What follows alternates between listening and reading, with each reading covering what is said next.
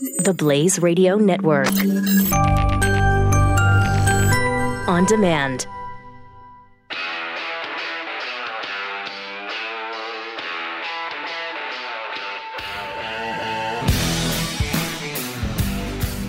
Pat Gray is here on the Blaze Radio Network. It is Justin Barclay. And yes, this is the Blaze. Well, technically. This is Pat Gray Unleashed.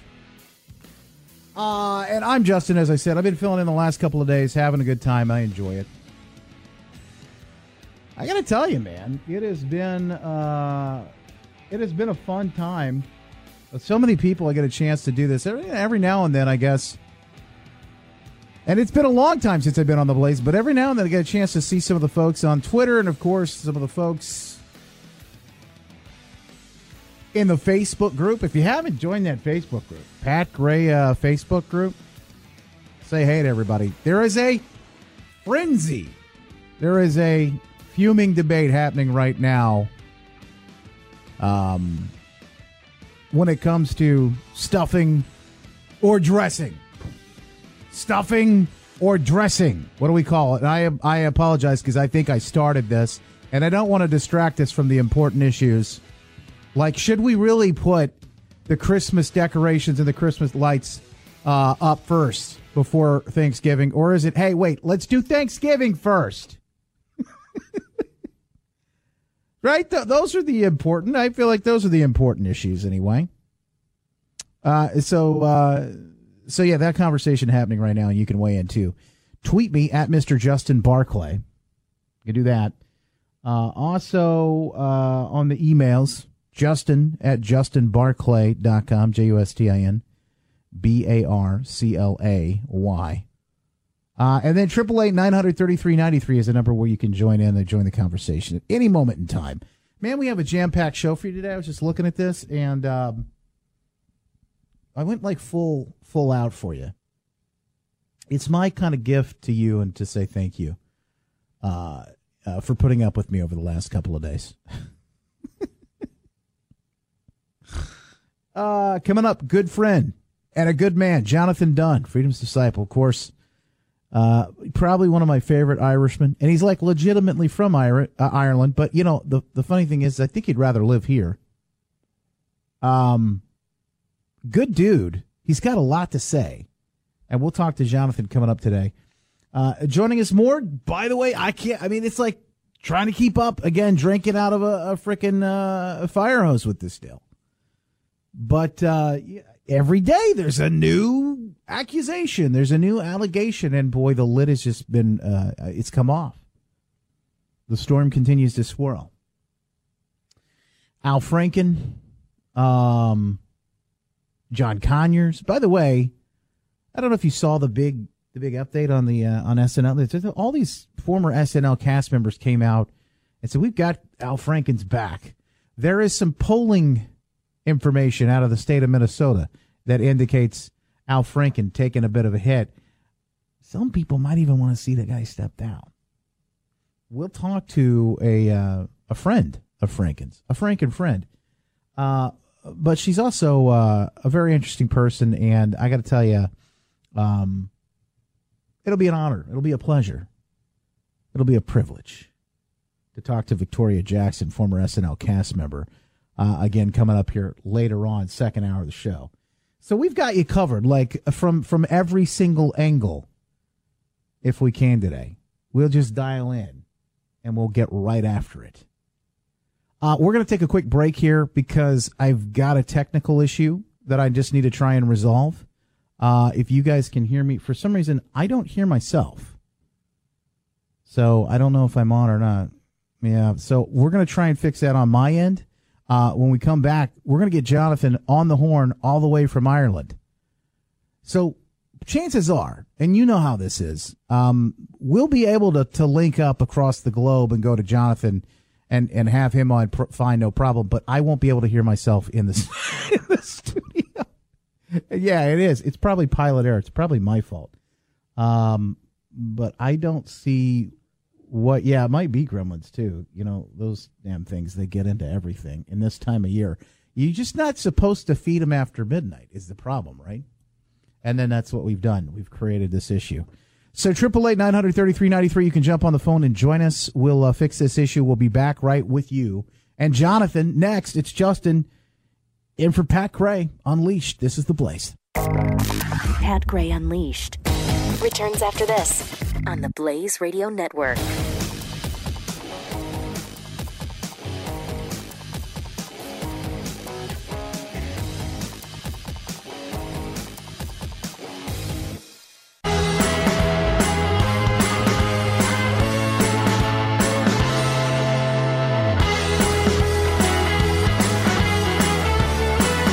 Returns on the Blaze Radio Network. All right, so for everybody back at the Blaze, I don't know if this has anything to do with it. Music is heavy, and the cool announcer voice said, "Hey, Pat's coming back, everybody." She's low. I don't know. We're trying to get through we're trying to figure out the technical. It's really weird. And you guys know, we did 2 days and we were totally cool. And now we don't have Jonathan. Keep me posted. I just sent him a number to call. So we're going to Ireland. So, you know, that could be that could be part of it, right? Going all the way out to Ireland. Ugh. You got to cross the sea a little bit. You got an issue there. There's a little bit of I don't want to, it's not translation. It's not that kind of thing, but no. It has to, the signal has to go all the way out and come back. That's the fun part. So how do you deal, by the way, because we got Thanksgiving coming up. Tomorrow whether you call it dressing or stuffing, it doesn't matter, right? You got to deal with the family members. You have to deal with the family. And it's fun already getting together with family, right? You don't have any issues, do you? When you deal with your family? No, me neither. Can I play some of this? I don't know. I can't hear it. Turkey. Oh yeah, there you go. Love to eat turkey. I love you. Oh, Thanksgiving wouldn't be right without it. Turkey, cause it's good. Love to eat turkey like a good boy should, cause it's turkey to eat. So good. That clapping's messing my head up, man. I appreciate it. But I was trying to think of the next line. I'm like, all I hear is clapping. Here we go. Turkey for me, turkey for you. Let's eat the turkey in my big brown shoe. Love to eat the turkey at the table. I once saw a movie with Betty Grable. Eat that turkey all night long. All right, that's enough, Adam. You get the point. The point is, tomorrow's going to be, it's tough when you're with the family anyway, but you throw politics on top of, you're talking turkey, now you're talking politics. You might even talk Trump a little bit. Yeah, right. Stephanie Michelle joins us right now. She's a relationship communications expert in the field. Do you talk to politics on holidays, or can you, in fact, do it without? I hate to say that. I think we should be able to talk about everything. Stephanie, got some tips for us? Welcome in. Absolutely. So the first thing that we got to do is address the communication elephant in the room by just setting an intention for a meaningful gathering, by reaching out to people that are coming to the dinner and just saying, hey, what can we do to make this better? Like, we need a break from this soundbite debating and, the intensity and how we're responding to some of these news stories. We really need a break from it. So setting an intention with people to say, hey, I'm going to build in some things into the event that make it safe, that there's safe communication happening. For instance, encouraging everybody to bring a dish that has a story behind it. So we get into like storytelling about past memories, family dishes kind of thing. Wear something that has a meaning and really lean into the gratefulness of the season. Like, I love the idea of gaming that. Like, so setting a timer and having everybody go around the dinner table and say, 1, for the food, 2, for my health, and like kind of getting competitive with each other, trying to break the record from the year to year, doing it again after. You might get into some tough conversations, but have some fun with some safe communication and sandwich the tough stuff in between that, so there's breaks in it if you're going to go there, if you're going to have the tough political conversation. Oh. And the other thing is, if you're watching the football, like here in Michigan, we get the Lions. And Lions fans, it's a tough day for us anyway. So you may want to try and have that meal earlier. And then because if the Lions lose, it could go bad. Those conversations can turn. But one thing I have found is that if you have got something to rally, as you were talking about very positively, Stephanie, is in rallying together, united in a common goal and in a cause. I like to rally against things, and a lot of times that's actually the Lions. We like to rally against them, especially in the fourth quarter when they're losing. You can have a common enemy every now and then. But these are good ideas. We've done that. We've gone around the room. We've everybody's kind of said what they're thankful for, kind of thing. How much does alcohol? Let's just be real. How much does alcohol play a role in this?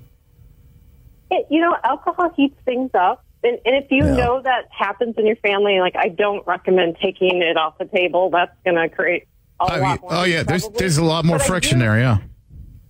Yeah. But I do like the idea of, paying attention to the sequence of when it's served. So maybe doing some fun, signature cocktail at the beginning of, before dinner that takes a little time to serve and serve it in smaller portions, and do some fun kind of waters. You could put mint or cucumber in it at the dinner table to just taste it a little bit, if that is a problem in your family. Not everybody has the same experience, but if you feel like that's a problem in your family, try to do it differently than you've done in the past. Stephanie, if I tried to say, honey, time for the cucumber water, put the wine down, I might get punched. You know what I'm saying? So you gotta. Maybe you offer it, maybe you throw it out there, but man, it can really be tough. What are some of the weirdest or some of the horror stories that you've heard from people getting together?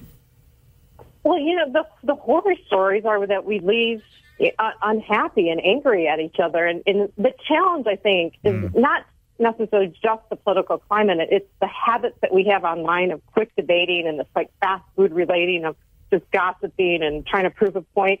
We've got to get away from trying to persuade someone to think a different way. That's not working. We need influence and connection with each other to allow that to happen. And we're all out of practice. We're doing way too much online or texting to have these meaningful conversations where we actually get to know each other. So it requires a little bit of exercise. The horror stories are just going away angry and not even trying, and trying something different is definitely what we need right now. Stephanie Michelle is a relationship communication specialist, certified behavioral analyst. And Stephanie, before I let you go, how much does listening have to do with us just getting together and enjoying each other's company? Oh, it's so important. And I'm going to give you 2 really good things to do around listening. Mirroring. There's a tactic called mirroring where you actively repeat back what the other person says and then go, did I get that right? That will calm things down too, because often we just want to be heard. So in other words, you just kind of you repeat back to them what they just said, and is that right? Yeah, and then ask a question just like that. Did I get that right? I got it. I was just making sure I got it. Okay, that was good. I like that. Got it. You're listening. Look at that. Anything else? Yeah, and then the other thing is when things do get heated, again, somebody wants to just be heard, and often they'll get more fierce with their delivery until they know the message is delivered. Mm-hmm. So just looking at somebody, making eye contact, maybe a soft touch on the hand, and saying, hey, Uncle Bob, I heard you. I understand why you have that perspective. Empathy is not endorsement. So we can say to each other, we hear you without having to agree on everything. That way you don't choke on the turkey while you're there, Exactly. Stephanie Michelle, thanks so much for being here with us. Stephanie Michelle, relationship communication specialist, certified behavior analyst. Always a pleasure. We appreciate you. Thank you. You're welcome. And a happy Thanksgiving, too, by the way. I mean, I feel like that's important. How much should I use this today? I feel like I like that turkey sound effect. It's going down right now in the Facebook group, Pat Gray Unleashed, as we speak. Dressing not looking good. This would indicate, though, Mark Watkins did this the other day. He said, being from Kentucky, I was raised Southern. We always had turkey and dressing. How about you? So right now, the options are stuffing, dressing. Don't care what you call it, as long as you call me for dinner. I like that. And then somebody added neither, which that's just no fun. What kind of party pooper would say neither? You kidding me? Come on. I was very tempted, though, to go with don't care what you call it as long as you call me for dinner. Although I stood my ground with dressing. And right now we're losing. Dressing, folks, we're losing. 39 votes for stuffing, 25 for dressing, and then 13 for don't care what you call it. So there you go. I mean, it's a wide range. It's a wide range. Hey, guys, do we have Jonathan on the phone? He's telling me he's on hold. Is that right? Well, Blaze, folks, can you hear me? Because I don't know. Maybe I can't hear. Oh, hang on.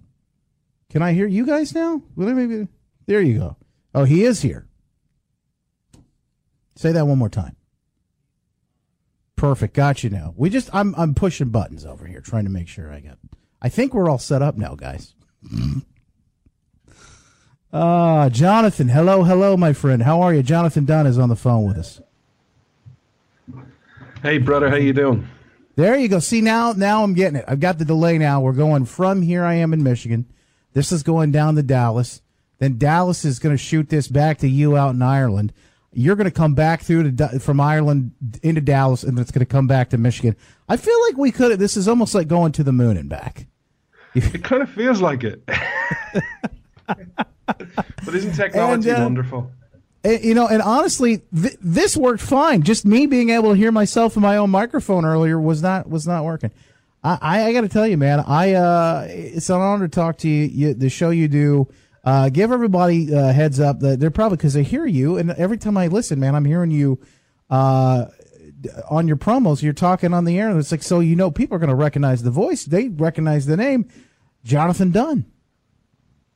They should recognize it. I don't know many other Irish people on the Blaze very often, so yeah, I'm the token Irish person. In a world that's gone PC crazy, I meet a quota on the Blaze. That's the truth. That's the only reason I'm here. I'm not sure what quota it is, but I'm here to fill a quota. The other thing too is this thing about accents, and I don't know if you guys have the same thing, but as far as it is over here, like in America, if there's something with an accent, we tend to give it more credibility. Oh, British accent. Oh, he must be smart. You know what I mean? There must be. So I don't know if you guys have the same sort of. Do you have that same sort of I don't even. That's not a bad thing. It's a stereotype, but I guess it's not a bad thing. Yeah, it's always interesting because obviously I do a podcast, so you never get to see me unless you'll go actively look for me. I'll never forget when I started doing this. I met someone for the first time in the States, and this person said, I've followed your work, I've read your writing, I've heard you on radio. Huh? You look totally different to how I imagined you. And she said it in such a way that it wasn't like, oh my God, you're so much better looking. No, it was more like she was kind of disappointed. At least you didn't get that, hey, you got a face for radio kind of thing, which is, well, I fell just shy of it. So, but yeah, no, it's an honor to be here. And all I am is an empty accent. So it looks so dreadful, but the accent is there and the brain is there. Right. So now you were just over here too with a big tour. Yeah, I was on vacation. It feels like forever since I've been there. I was over there in September for 3.5 weeks. Had an amazing time. 16 different presentations in 24 days in 8 different states. So I got my free massage pretty much in a lot of airports by the TSA. They're always so nice. They always give you a nice pat down and the rubs. You know, I always appreciate that. It's free as well. I got to look like a criminal in every airport. Do you know that the machine? That annoyed me. Oh God, yeah, I get that thing. And like the pose you have to do, it's like that. It's like put your hands up. You know, I'm innocent. But on a serious note, it was awesome. Your people are still amazing. You're still so open, and you're still so optimistic. You're still so nice, regardless of your politics. I know when we talk, you know, I have to talk politics sometimes. Obviously, the Blaze talks a lot of politics. You get to see the divisions, left, right, and stuff. On the ground, if you weren't talking politics, everyone was nice. I didn't see any racial divide. I didn't see, obviously, there were the issues with the KKK, and they're rearing their head again. But, you know, on the ground, everyone was still nice. People were still friendly. It was great to see. Well, isn't that the truth, though? I mean, most of the stuff we see is all it's all theater. It's all theatrical. It's done to divide us. Right now, I was thinking about this earlier. While there are real issues, and there are real issues with race in pockets and places, in 2017, it's much better than it ever was. It's much better than it ever was if you look at the just men and women and relationships together. However, right now, we're seeing the unraveling. The storm that we're watching on the media and the news, man, it looks like it's the worst it's ever been. But I got to tell you, I watched a documentary. I'm in the middle of it. I had to pause it last night. It's about a woman who was an actress. I believe it's called, I'm going to have to look it up, but I think it was Girl 27 or something like that. Okay, so this is a woman at the time of Hollywood coming up. MGM owned everything. And, of course, they controlled, all the studios controlled Hollywood and Los Angeles and all that. And they basically ran things. So newspapers, the law, police, everything was corrupted. This documentary, Girl 27, is about this woman who was raped. And by the way, she was alive at the time they did this documentary until I think about 2003 is when this thing was done. Patricia Douglas was her name, and when you went back and looked up the story, the man who wrote this book and eventually did this documentary couldn't find anything in the papers. He couldn't dig up any information about this woman who was raped, and there was no prosecution. It was buried in the news. This story is absolutely heartbreaking, and you hear about this. That's not the world we live in today. We've come a long way, but boy, when you hear about some of these stories, man, it's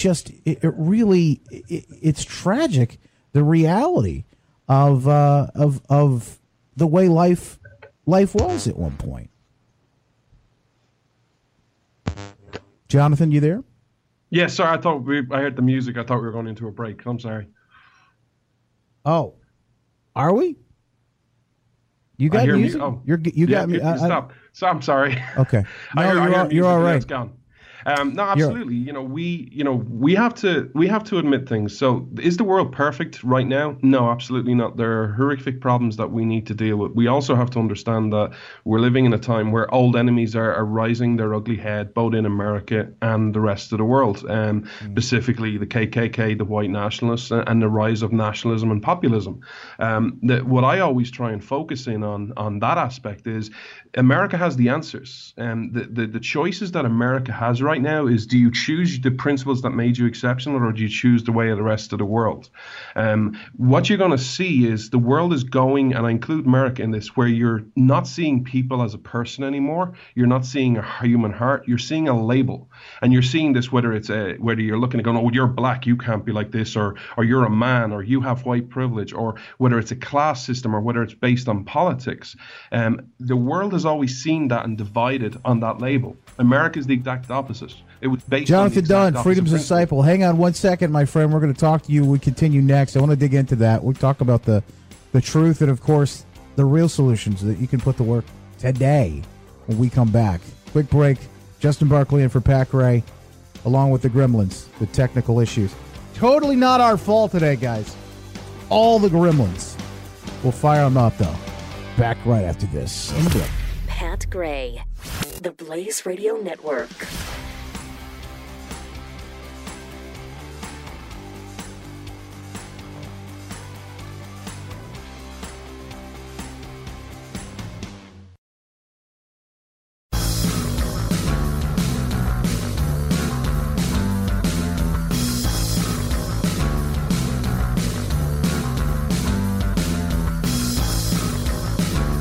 Gray Unleashed. Hey, Justin Barkley back in for Pat Gray today. Unleashed. It is the Blaze. You can get to me, Justin at justinbarkley.com, on Twitter at Mr. Justin Barkley, and of course, 888-900-3393. All the kinks have been worked out. Right now, we're on with Jonathan Dunn, Jonathan Freedom's Disciple. So where can people find you? I just want to make sure that people can find you and they know where to go normally when they're going to listen to your show. Sure. Well, all my work is on freedomsdisciple.com, and the Blaze show that I do, it's once a week, every Saturday. It's free. You can listen anytime. It's on SoundCloud, iTunes, Google Play Music, or Stitcher if you look up Freedom's Disciple, or I'm on Twitter at Freedom Disciple, because Twitter only has one freedom, not freedoms. So Twitter's bad. But yeah, if you engage with me, I love hearing from you, and love just discussing the issues of the day with everyone. You know, the best people here at the Blaze, the best folks, not only inside the organization, but the folks that make this all happen, make it all work, the folks that are listening right now. You know, that's the fun thing about doing these shows, and I know you found that too. There's just something special. Even inside that special thing that is America, these are kind of like the people, and you say it's the Blaze, but really kind of the spark that keeps it all moving and keeps it alive. Oh, absolutely. I say this all the time. The Blaze audience, whether it's from Glenn all the way down to the small shows like me, we're not. It's not a speaker audience. Listen, this is all family. When I got personal relationships with a lot of people who listen to me, and I know people who listen to Glenn. They're my family, they're my friends, and they're really amazing people. And it's really like a town hall or a big Thanksgiving table, you know, using the time of year, and we're just sitting around having a discussion about the issues of the day. And we may agree, we may disagree, but at the end of the day, we know where our heart is, and we're trying to make a better tomorrow. And you just look at all the work the Blaze audience has done. I was talking to my mother the other day about Operation Underground Railroad and what Glenn and them have teamed up. And I was like, he's just announced he wants to raise $25 million to rescue the Christians from the Middle East. And my mother went, what? $25 million? He'll never do that. Your boss is on steroids. He's lost it. And I was like, well, it's not that far. He raised 18 million. His audience raised 18 million in 8 months last year. And she went, wow. And I went, that's what you're part of. So we can agree whether you like Trump or dislike Trump, or like the Republicans, dislike Republicans. The one thing about us is we're a family, and we're all trying to make the world a better place. And I don't see any other audience coming together to rescue Christians from the Middle East. I don't see any other audience doing what we're doing with sex slavery. This is not me or you. This is the audience. And it's not people who are sending in like $100,000 or, you know, the big donors. These are $10, $20, $30 donations. And I'm so honored to be part of this family, and to be able to, I'm only playing a small part, but just to be able to say, yeah, we're part of this family, it's just amazing. Jonathan, Jonathan Dunn joins us right now, Freedom's Disciple, and the Irishman on the Blaze. The Blaze is Irishman, our token Irishman, as he said earlier. Let me ask you, man, and do you guys have any? I mean, Thanksgiving's kind of unique here. With Canada has like a Thanksgiving sort of day.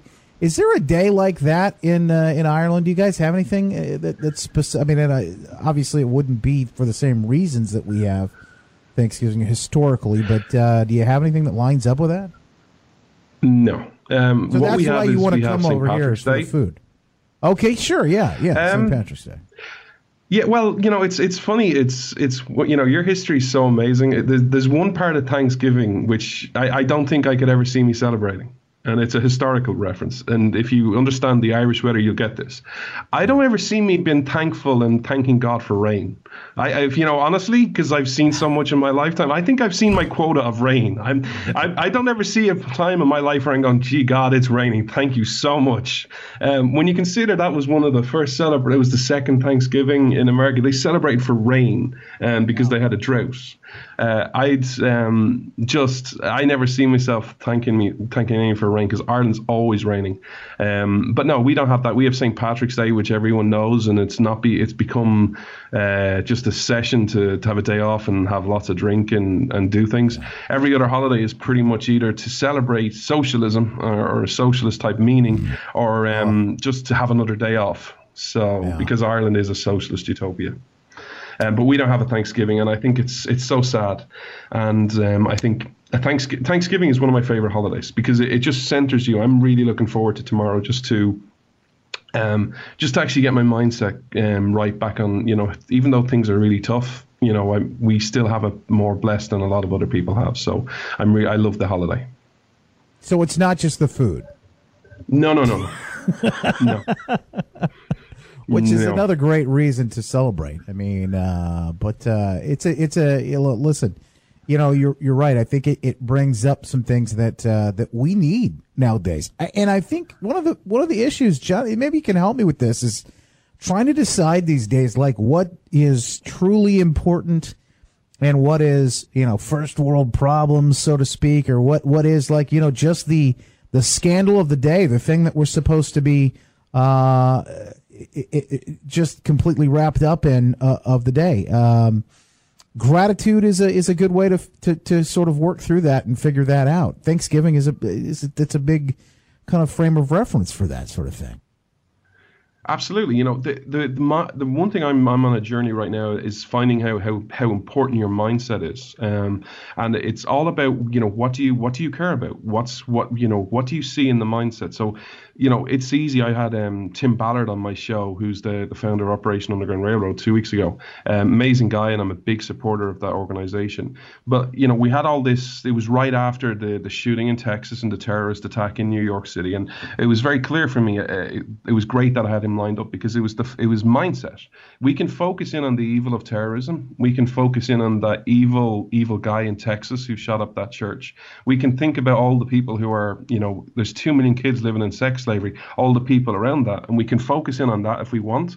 Or we can focus in on the good. We can focus in on the hero policemen who in New York City, were helping bring that guy to justice. The attorneys who will hopefully bring a case against him. The 2 hero guys, just average Joes, who one of them didn't even have shoes on down in Texas, who heard what he thought was gunfire and went down and shot the guy and then chased him. We can focus in on Tim Ballard, who is going out with all these other vets, saving these kids and rescuing these kids. It's mindset. What do we want to focus in on? It's the same in politics. What's really important? A lot of people are getting caught up in elections, and elections have their role. But for me, America has always been different. It's always been about eternal principles. It doesn't matter. There isn't the Constitution isn't a left issue or a right issue. It's just an issue. It's an eternal truth. And finding these self-evident truths that today, it's so sad. In 2017, 241 after your founders wrote this powerful phrase, we still haven't realized it, that all men are fundamentally created equal. We have a system where we're divided up on politics. We have a system where we're based on classes, on race, on sexes, on your job still. We still haven't achieved that. Hey, you know what? I'm going to focus in on you. Hey, if that's too old for you, how about we haven't even understood that we actually should judge someone by the content of their character and not anything else? That's 50 years ago after Martin Luther King. We can get caught up on all the things that divide us, but how about we focus on what starts uniting us and really try and find that path? And that's the one I'm trying to find. As we come together over the next day or so and throughout the holiday season as Americans, the folks throughout the world, but specifically here when the media wants to tell us how far apart we are and how divided we are, what are the things that bind us together? I mean, what are those... From a standpoint of an Irishman overseas who gets to come in and be a part of it for a while, maybe we're overlooking some of them. What are those things? Well, first of all, I think the one thing that we need to start talking about is education again, and start uniting around that you're all Americans. The world if you read the history of the world in context or in very brief terms, you'll see America is the different and is exceptional because you pretty much chose the exact opposite path to everyone else. And one of your fundamental paths, which you need to get back to, is what we were saying about before the commercial break, was you're seeing people as labels and dividing it. France had revolutions about brotherhood and fraternity and class systems and workers of the world unite. America wasn't about that. America was the exact opposite. E pluribus unum, out of many, one. That regardless of your background, regardless of your experience, regardless of your political voting record, that you're still an American. America, as I can say this as an outsider, American citizenship and that passport is still a luxury. It is still something worth having for. It doesn't matter how you vote. You still have that passport. You still have the right to say you're an American. And if you can start uniting around that stuff, and let's have a conversation. You want something to unite on? Here's one thing, because it's the topic of the day. You know what? Regardless of your political persuasion, of your race or your age or your background, if you sexually assault a woman, you're a dirtbag. There you go. There's a uniting theme around it. It doesn't have to be about, don't make it about Roy Moore, whether you believe him or not, or Al Franken. Just say it. Just let's have a discussion about principle. Hey, if you do something to a woman, are you a dirtbag? Yeah. I don't know. I have liberal friends. I've conservative friends. I've got friends all over the. I don't know one person go, well, let's see. I don't. Is he misunderstood? I read the Charlie Rose apology. Did you read that? No. I mean, Charlie Rose. The thing that I read about him is he, and I think that stood out the most was he questioned the accuracy of some of the reports, which means, well, hold on, are you saying that that you did do some of these things, like walk around naked in front of people or whatever? I mean, it just makes no sense. I don't know where that line is, Naked is naked, right? It's a self-evident truth. You either have clothes on or you trust me. Yeah, trust me, Jonathan. Nobody wants to see it. My dogs don't even want to see me walk around naked in the house. They look at me like, can't you put something on, man? Come on. Hey, look, I'll be honest with you. I'll go one step further. I don't even want to see me naked. I look at myself in the shower and go, geez, Lou, just seriously. But this is a self-evident truth. I read that apology and I'm like, so you question it, and I don't know anyone who's going to go, you know what, that Charlie Rose, he's good. That's the way you should apologize, or that's the way you take ownership, or that's how you deal with things. It shouldn't be political. Draw whatever line it is in the sand that you can agree on. Well, you make a great point. You make a great point about these. I think Al Franken's was even. I mean, these apologies are so strange. Like, I'm sorry that these women felt this way, or I'm sorry that she felt this way after this thing. It's like you're apologizing for her, if not for you. What you did, your actions mean something, right? I mean, and of course he's kind of denying. There's sort of a denial in there too, but it's just you're right. I mean, we should be able to say right is right, wrong is wrong. I don't care about politics or party.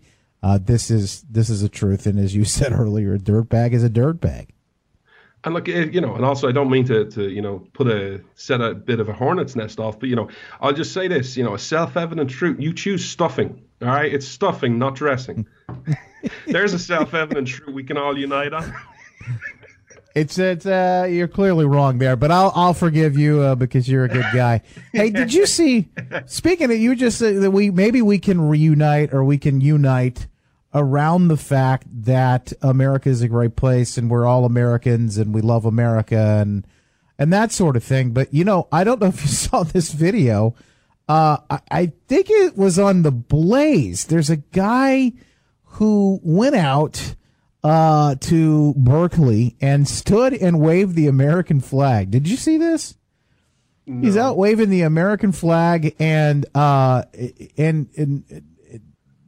kids come up to him and say, I can't believe you're doing that, or how dare you? Some of the comments were really, I can't repeat them on the air. Okay. But then he turns around and he goes out and he waves the Islamic State flag, right? And I saw that was about 6 months ago.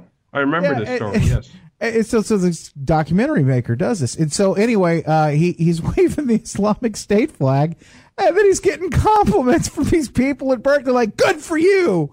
You know, I support you. This is amazing. Like, are you kidding me? Like, we can't even agree on that these days. But, you know, it's pockets of these very, very strange people and very strange situations that I notice.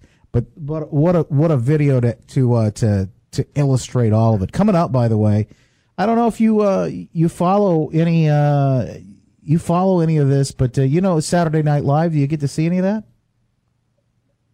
I don't like the show, to be honest. I look at it and I kind of go, it's not funny. Some of the things, I'm a friend of Victoria Jackson, so I know who she is, and she's actually a friend of mine. So she's a great lady. Yeah, so we're going to talk to Victoria coming up here in a little bit. But to talk about what is going on with the people who stood up and said, hey, we support Al, and can you support someone yet also, and this is kind of a good question, John, can I support you as a person? I like, you know, Jonathan, I like him. He's a good guy, but I don't support if he did something bad. How do you know, where do you draw that line? And also when it comes to the politics of all of this, you know, where do people weigh in on this? And with Victoria, I don't think she didn't notice anything.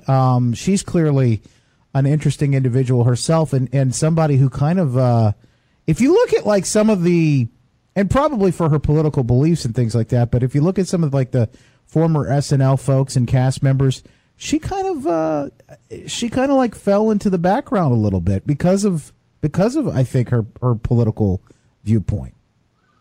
Absolutely. The one thing I will say is you're going through a time in your life, and it's also, this is not just unique to America. It's happening in Ireland now, and allegations are coming out. It's happening in England.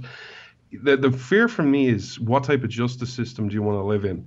And the one fear, and I don't want to make cases of Al Franken or any of the other situations right now, but you're moving to this system where you're going to be guilty until proven innocent. And it's finding that line where, you know, do you automatically believe the accusers, or do you automatically believe the defendant, or who do we have to believe? Or, well, it's our side, so we'll always defend, whatever side our person is on. For me, it's, you got to listen to all parties and then make the judgment, and then also go through a system. But it can't be automatically you're guilty if it's the other side, like the left, and you're innocent if it's on the right.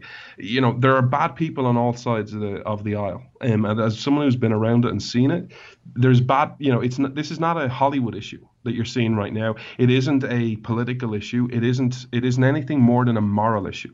There are bad people everywhere. There are bad people in Hollywood. There are bad people in politics. There are bad people who talk about politics. We've all seen them. And that's a human condition. And people think they're bigger than they are, and they try and test it, and they use their power of persuasion through, hey, do you know who I am?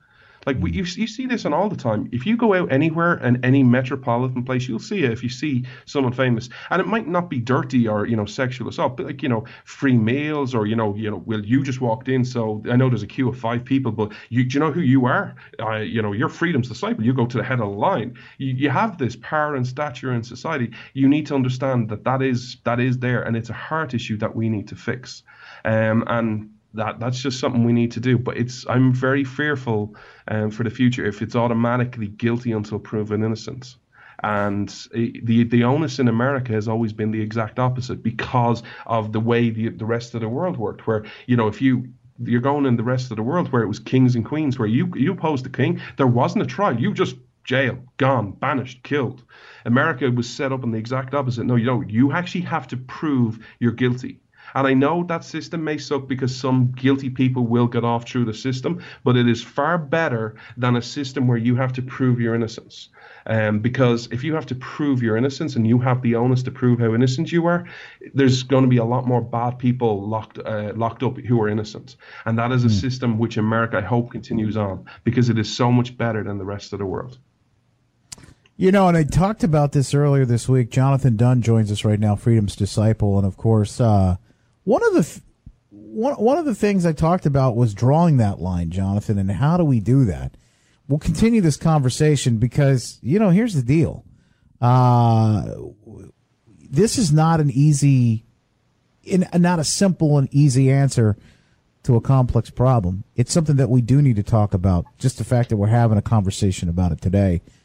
Can we talk about it with principles? Can we talk about it in a way that's measured, in a way that is, I think, common sense? And that's what we're going to try and do more of. Jonathan, I appreciate you being here with us again. freedomsdisciple.com. Thank you so much for being here with us, man. Thank you for having me, and happy Thanksgiving to you, and happy Thanksgiving to all the listeners. You're all awesome. You got my best, man. Happy Thanksgiving, brother. We'll take a quick break. Coming up, Victoria Jackson, former SNL cast member, will join us right here. We'll talk Al Franken and so much more. It's The Blaze. Pat Gray on the Blaze Radio Network.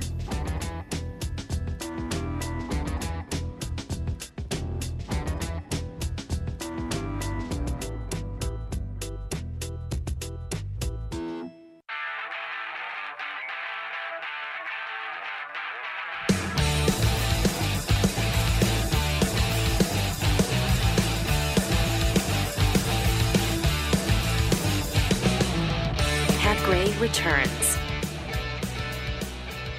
Hey, in for Pat today is Justin Barkley. Appreciate you being here with us. You can always get in 888-900-3393 is the number to do it. 888-900-3393. Joining us on the phone right now, Victoria Jackson. She's a former SNL cast member. Good person, just all around good person. New book out too, 21 Devotions for Women with Breast Cancer. Victoria, thanks so much for being here with us. That book called Lavender Hair, by the way, and I love it. This picture's great on your website. Thanks. Hi, Justin. How are you? Have we ever met in person yet? You know what? I feel like you and I have spoken on the phone once or twice, Victoria, in another time in a different place.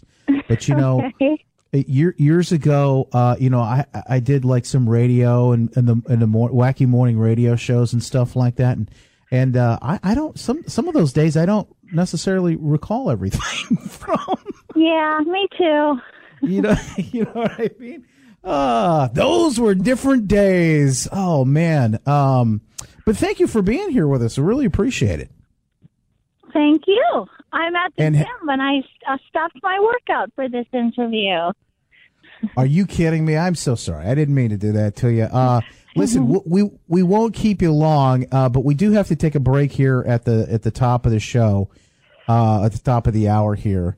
I know that you kind of taken a hit for your politics, your political views and such, but you're still doing your own thing, and VictoriaJackson.com is a great, by the way, a great resource and a great place to see what she's up to.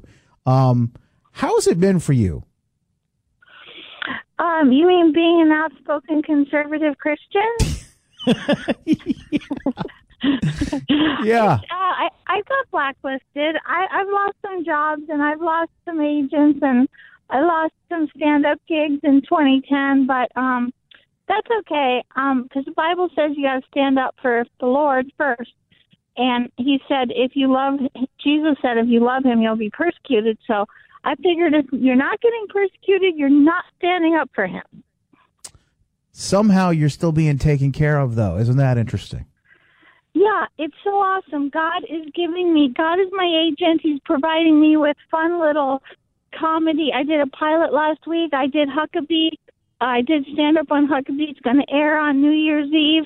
And God knows that's the most thing I love more than anything is trying to make people laugh. So God's letting me still do that. And Victoria Jackson. On Channel 4, but yeah.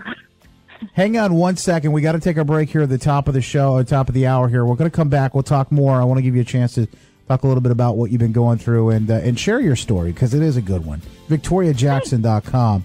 We'll be back right after this. Justin Barkley in for Pat Gray today. This is The Blaze. Pat Gray Unleashed on the Blaze Radio Network.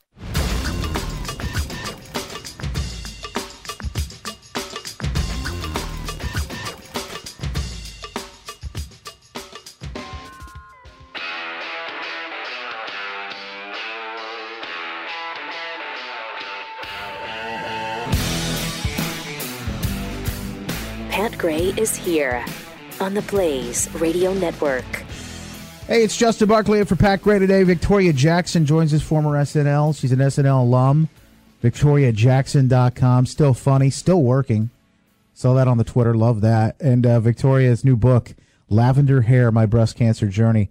Hey, before we get into, I want to talk a little bit about Al Franken, of course, everything that's happening, and we got to talk about this. But Victoria, thank you for sharing your story, your journey. There's so many people that are going through this or have gone through this that need to hear from you and that are healing through what you are sharing. My mom went through ovarian cancer, breast cancer, and Gilda Radner, Gilda's Club is here where I'm in Grand Rapids, Michigan, and home here. And I got to tell you, we have this huge event every year called Laugh Fest, and folks come in from all over to help and talk about all the great things that are going on and happening here. But man, it's so special, and you're doing some great work there. Well, thanks. It's so common. 1 in 8 women get it, and it doesn't run in my family. So we were very surprised. But, Julia Louis-Dreyfus just announced she got breast cancer. Oh. Did you hear that? I didn't. No. Yes, she used her announcement to plug universal health care.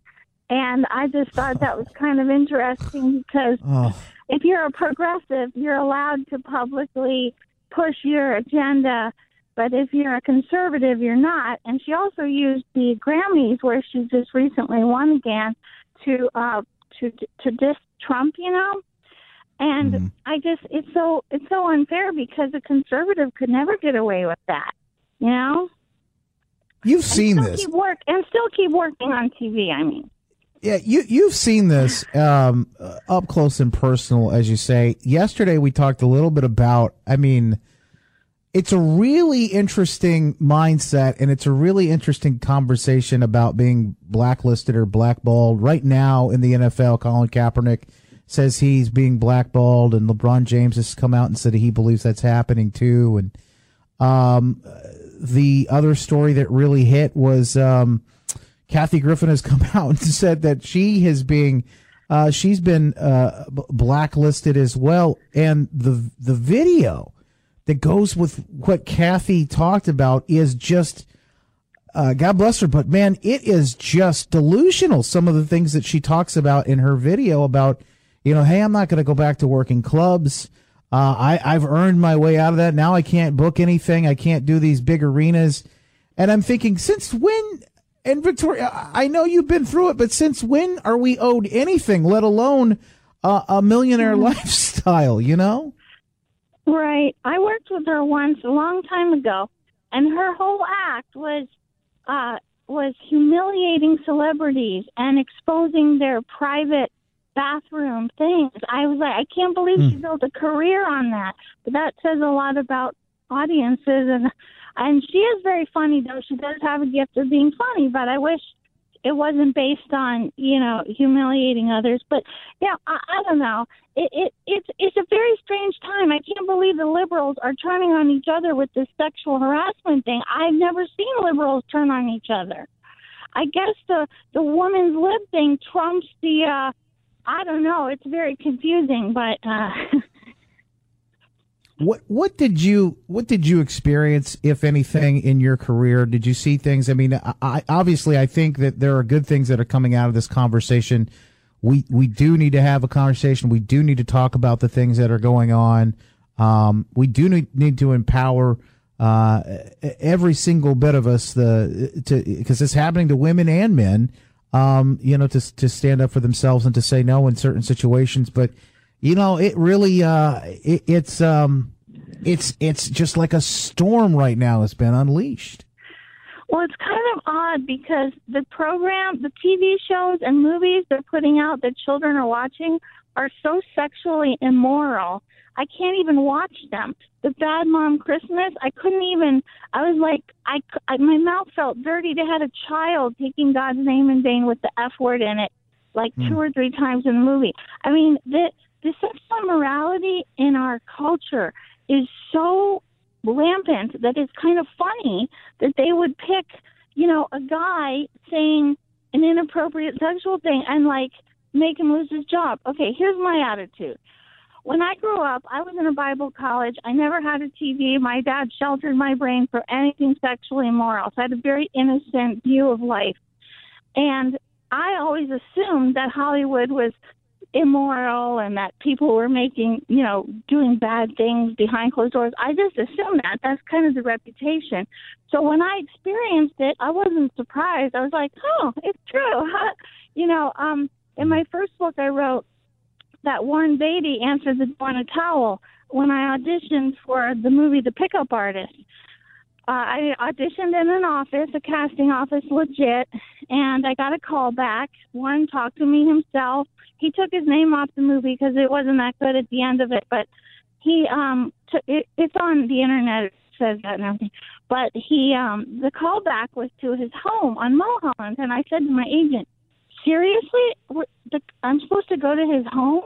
Is that how it's done? And I told my brother, and he's like, I guess that's how the big shots do it, They just hang out at home and talk about the next movie. I was like, oh, okay. But I told my husband at the time he should probably go with me, because when I grew up, there was a Bible verse called avoid the appearance of evil. That's a Bible verse. And that's why Mike Pence doesn't go into private places with women. That's why Billy Graham was never alone with a woman. Because even if you know you're not going to do something naughty, the Bible says avoid the appearance of evil.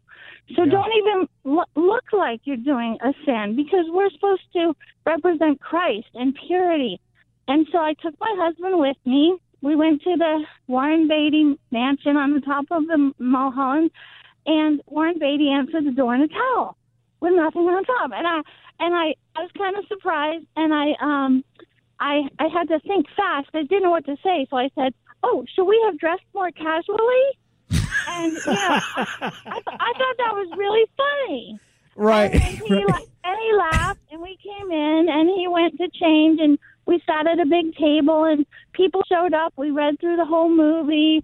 I got the part. I've never experienced the casting couch. No one has ever raped me or told me I wouldn't have a part if I didn't do stuff. No, that has never happened to me. But little weird things like that have happened to me. And then we read the movie. I was pregnant at the time. I had the baby. I never heard anything. And then they called and said, oh, we're doing the movie. You got the part.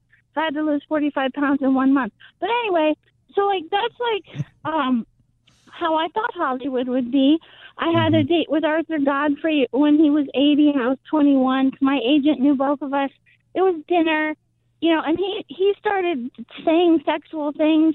I mean, I just assumed, and, even in offices I worked in that were not show business, I have had a stranger walk up and kiss me on the mouth without me even knowing the guy or even saying hi to him. So this happens all the time. And I've had people on the street, a guy in a trench coat, naked. I've had a guy stick his hand up. I mean, I have lots of stories. And I just assume that most men are like that unless they're born-again Christian, unless they know God is watching them and they care and they want to be pure. Like, our natural instinct is to be a sinner. So I was never surprised by all of that. And some of it's flirting and some of it's, I don't know.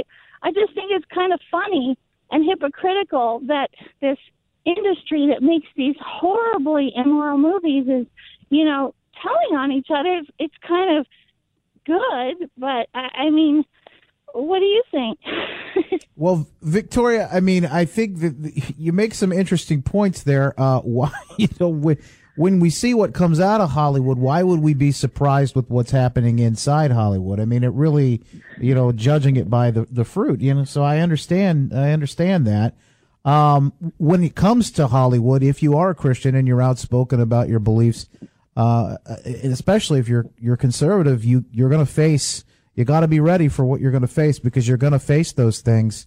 When it comes to what happened and what you're seeing right now with Al Franken, specifically, what is your personal take when you're seeing these kind of things with somebody like Al? Okay, well, let me just finish my one Beatty story. So the end of the story is when we were leaving, I said to his assistant or his houseboy or whatever the guy was, I said, does Warren always answer the door in a towel? And he said, oh, he was being polite. He always sunbathes nude. Wow. He said, oh, he was being polite. He every day he sunbathes nude, and he was just, being polite to answer the door. Wow.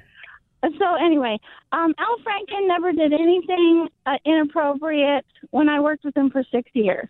And I told the New York Times that, maybe a couple times he said something a little something, but I mean, if you're working together with people for day and night for 6 years, I'm sure I've said inappropriate things. So some of the stories, I don't know. I just feel kind of bad for people because I think we're all guilty of saying something inappropriate, Mm-hmm.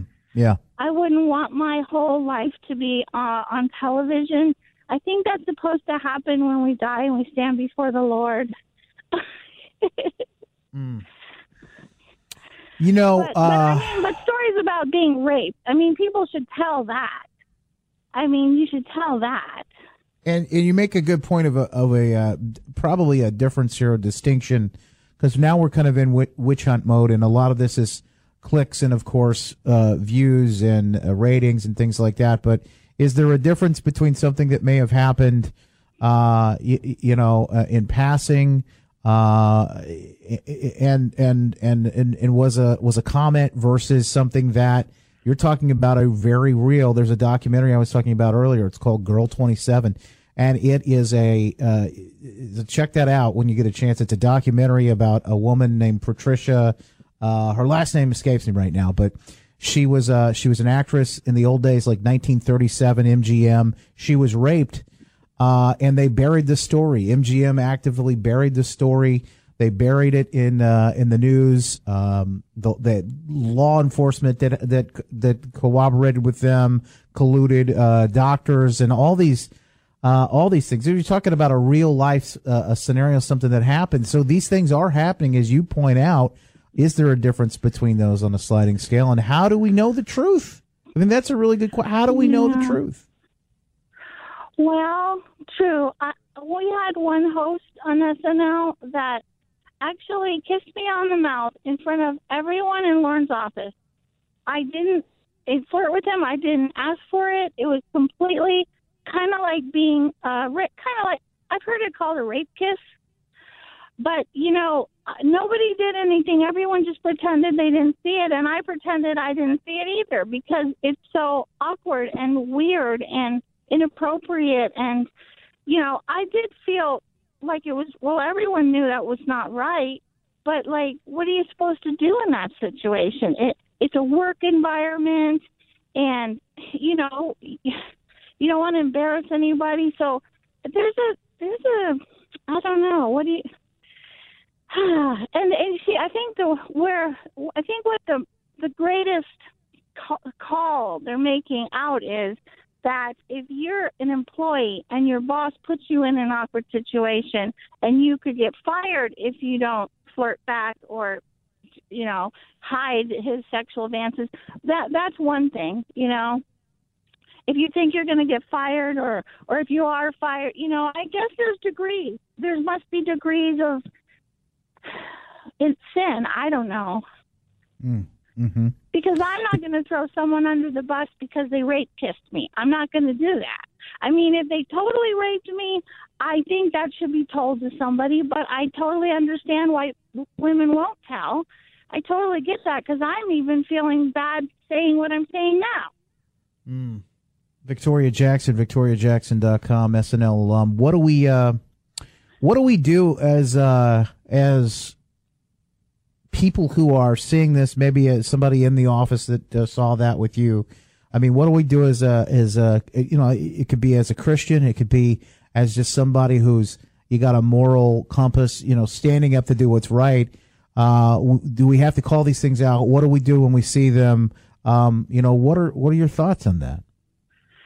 Well, I guess the Bible says if someone offends you, you're supposed to go to them personally first, and then try to tell them that hurt you or something. And then if that doesn't work, you're supposed to, in the church, you're supposed to go to the leaders of the church. So I guess. Oh, I had this other story. I was on the set, and a guy karate chopped me in the back of the neck, and it was hurt, and it scared me. He was the star of the show. I told on him. I went to the top guy and told on him, and guess what they said to me? We can't do anything. He's the producer. So what should we do? Well, I mean, you could report it to the police. I didn't report it to the police because I was afraid of getting fired. I don't know. That's I think that's a key here. So many people in so many places are afraid to talk, and that's why we're seeing such an outpouring now. The dam is broken. Victoria Jackson, thank you so much for being here with us, and thank you for sharing some of your story and some of your time with us. VictoriaJackson.com, and of course the book is out right now. Brand new book, Lavender Hair, and we appreciate you sharing your story of your breast cancer and all of the things that are surrounding that right now. And are you at the gym as we speak? Yeah, I'm at the gym, and when we hang up, I'm going back onto the little 10-pound weight. Well, I'm glad. I hope we didn't distract you too much, and we'll let you go. But before I do that, Thanksgiving is tomorrow. I want to wish you a happy Thanksgiving. The biggest issue that folks are dealing with today on this show here at the Blaze is it dressing or is it stuffing? And I gotta let you answer that. Is it dressing or is it stuffing, as far as you're concerned? Okay, well, I asked my relatives yesterday. They said if you stuff it inside the bird, it's stuffing. And if it's not inside of him, not stuffed inside of him, it's just sitting outside of him, it's dressing. I love it. I'll count that as a vote for dressing. Thank you, Victoria. You're awesome. We appreciate you. Thank you. Happy Thanksgiving. Victoria Jackson, VictoriaJackson.com, and the book Lavender Hair, 21 Devotions for Women with Breast Cancer. Check her website out. A lot of good stuff happening there. We appreciate her joining us as always. Got to support. You know what I mean? Got to show some support for some folks. Net neutrality. I just got tweeted this question about net neutrality. Trust me, we're going to tackle this. I want to talk a little bit about that. Somebody said, hey, what do you think about this? What do you think about net neutrality? You want to talk about it? We'll do that coming up, and grab your calls too. 888-900-3393 is the phone number. 888-900-3393. And for Pat Gray Unleashed, it's Justin Barkley back next on The Blaze. You are listening to Pat Gray on the Blaze Radio Network.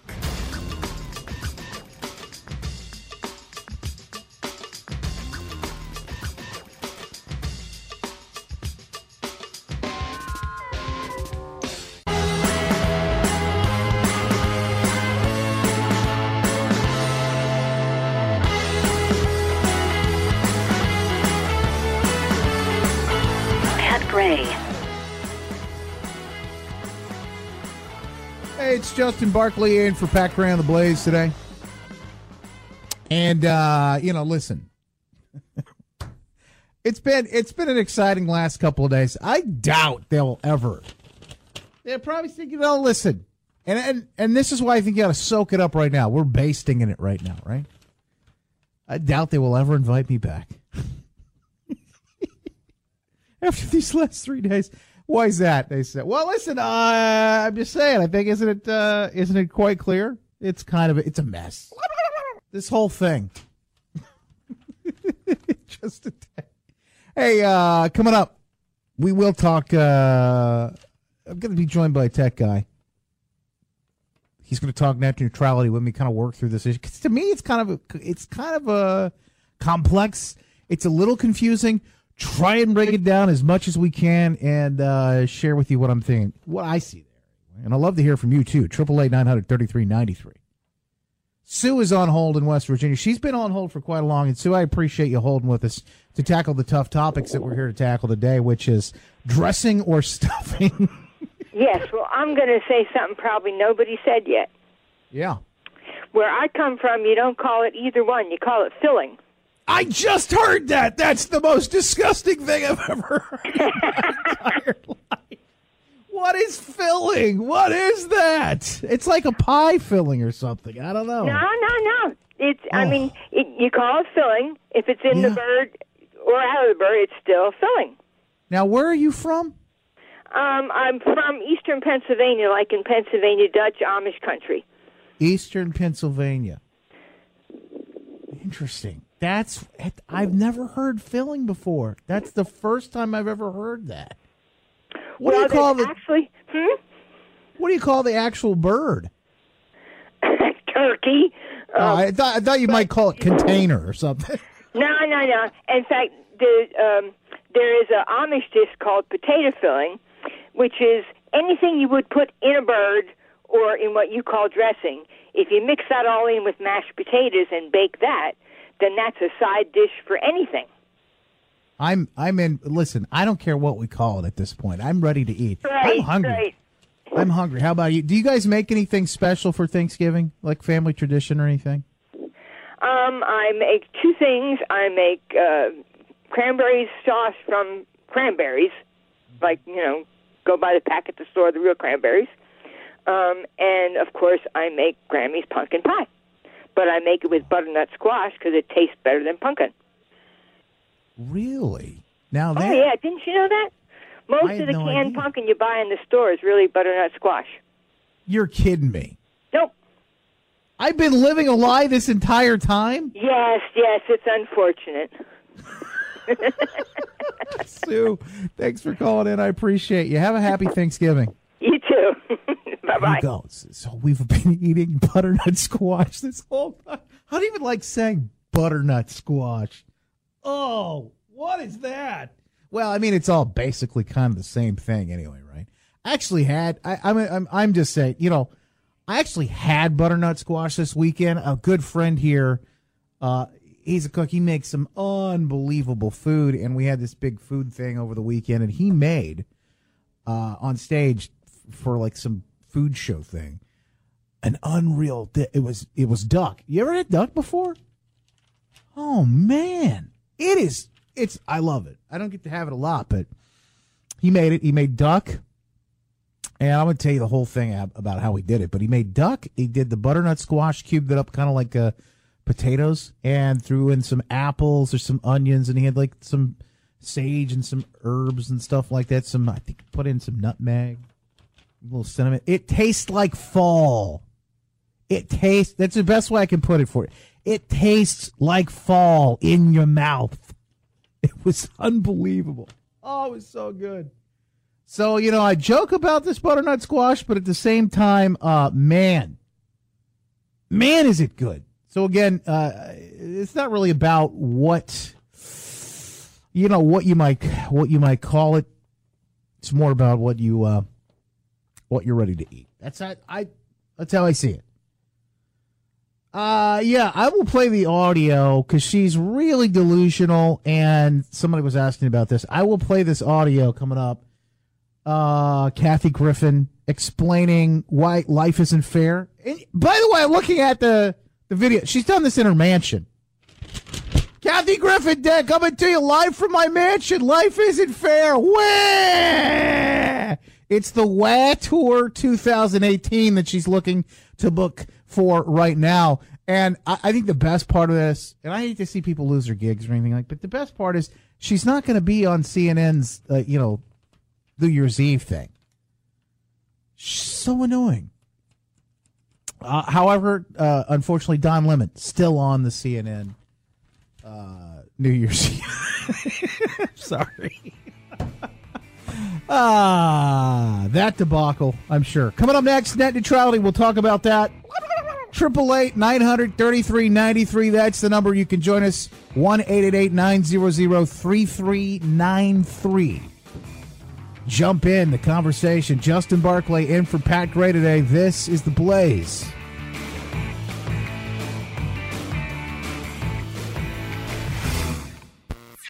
Pat Gray, only on the Blaze Radio Network.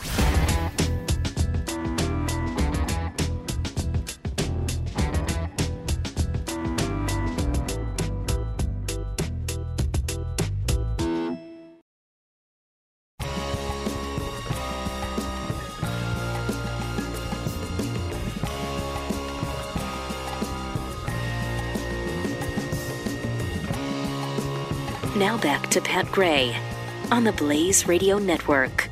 Hey, just call me fillin'. Like Sue said from West Virginia. I have this stuffing. I'm the dressing.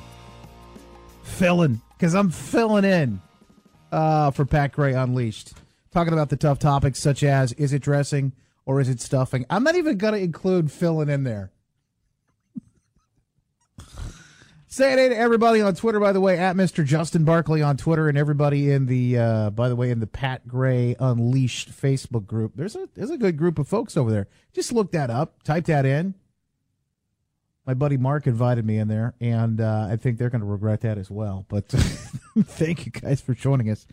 Wanted to talk a little bit about net neutrality. You can join the program, too, at 888-900-3393, 888-900-3393. Want to chime in about anything, you can. This is kind of a confusing topic. I feel like it's a little complex. Larry Magid joins us right now to talk a little bit about what exactly it is, what it means. The FCC chairman says he wants to do away with some of these previous regulations with the old old Obama administration. Larry, welcome in. We appreciate you breaking it down for us. Hey, it's a very tough subject to wrap your head around because it's complicated, and I think a lot of people have a misunderstanding about it, but I'm happy to try to explain it to you if that's what you'd like me to start off by doing. Yeah, so let me just tell you how I get it, and then the best I can, rather, and then tell me how close I am or how far off. So basically, Sure. As it stands now, net neutrality, the Obama administration passed with the FCC. This is the current regulation where the government comes in and says you have to basically treat all web traffic the same. Doesn't matter where it's coming from, where it's going. However, this current administration and this guy Pai with the FCC, what they want to do is give companies a little more flexibility to decide on their own how they're going to treat things. Am I right here, Larry? And what does that mean? You got it you got it right. And in fact, people talk about the analogy about the toll road versus the freeway analogy, and it's partially true. It would be like not so much a toll road for passenger cars. Mm-hmm. Because network neutrality has nothing to do with how much you pay for your internet service and what speed you get. For example, I pay an extra $15 for a higher speed service than my next door neighbor may get, and that's fine under network neutrality. It's more like a toll road for delivery trucks. If you think about, imagine that you were Walmart and you were competing with, I don't know, Costco, and Walmart paid the highway commission an extra amount of money so its trucks could go 70 miles an hour down the highway, while Costco had to go 50 miles down the highway, and that way Walmart could deliver its packages sooner and therefore have a competitive advantage. That's a rough analogy, but it has to do with, you're right, with delivery. So if you're Netflix and you're swimming in money and you're willing to pay the internet service providers a higher fee, your video is going to come in nice and clear. Your customer is going to be very happy. But if you're Larry's startup video streaming service and you don't have the money to pay, you may have choppy service and people may have tough time getting you, and therefore Netflix has a huge advantage over us because they've got, so to speak, faster delivery trucks. Let me ask you, Larry, because some of the argument against this is that, hey, it would make it harder for the YouTubers maybe, or lifestyle bloggers, people like this that are kind of small fish that are trying to get started online and startups, things like that, versus the guys who are already there. Is that an issue?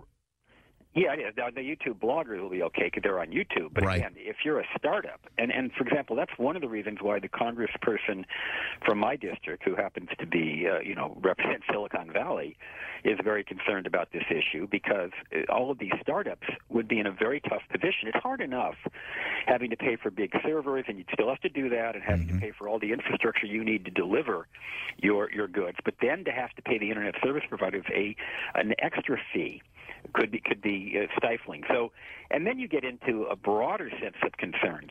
Could they discriminate based on other factors? Maybe even, I don't know, you're a phone company and somebody's offering a voice-over telephone service and you don't like it.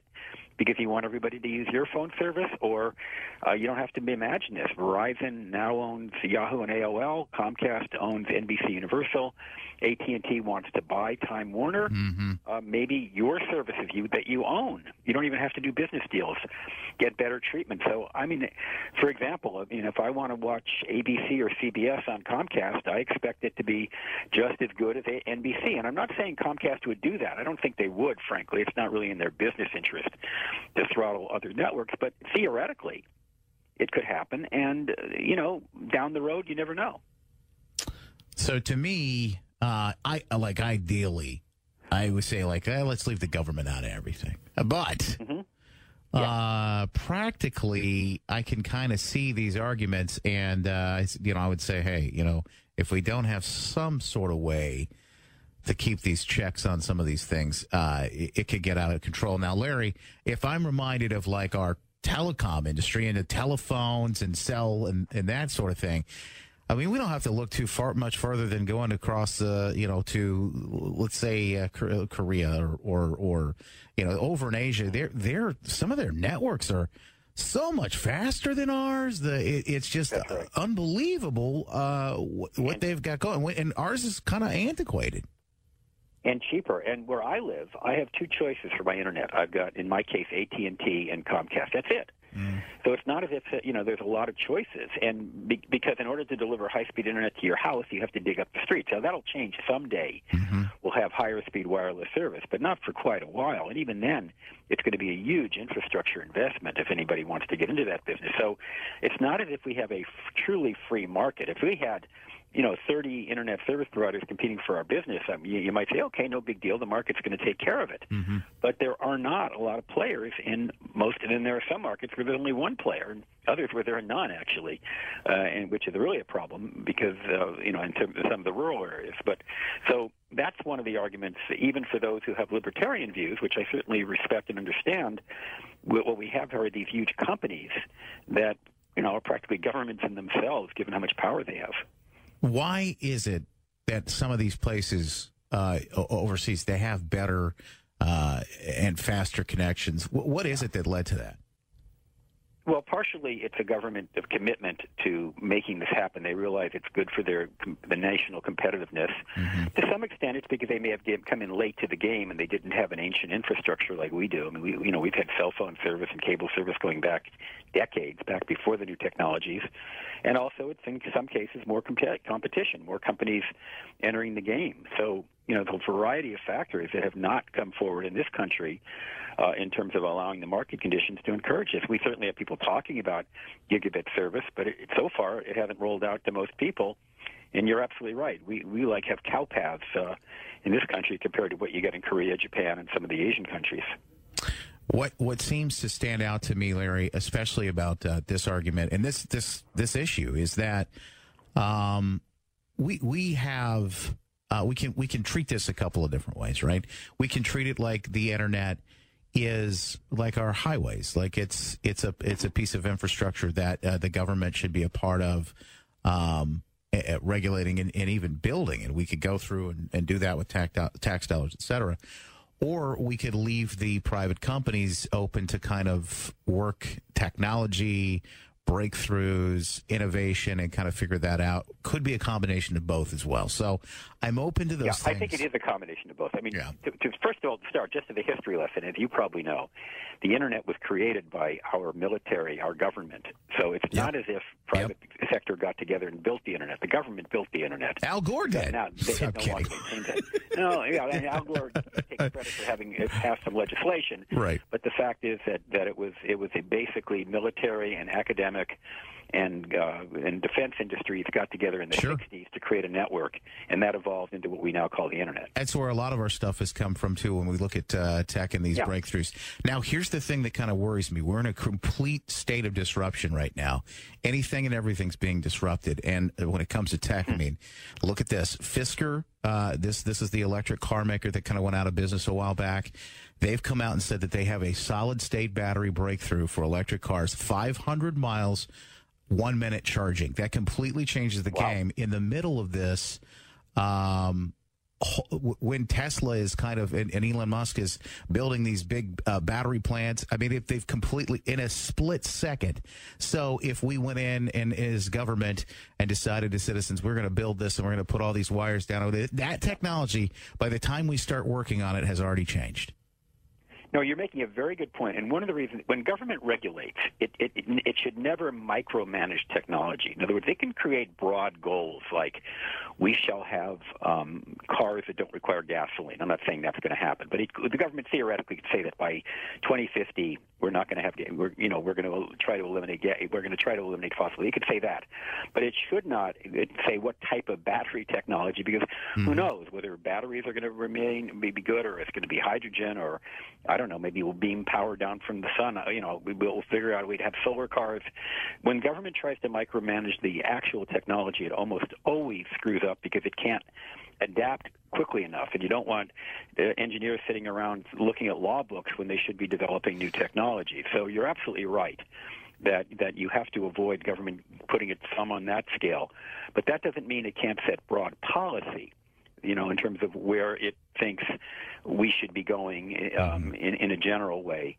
And it's tricky, even broad policy. I mean, it can backfire. Believe me, I've seen many government laws that are very well intended to have negative consequences. We see it all the time. So I don't want to be naive about that. Larry Magid, net neutrality, it is a complex issue, but I thank you for trying to break it down for us and really kind of helping us kind of understand this a little bit better. We'll continue to keep you updated with the FCC and where this conversation continues in the future.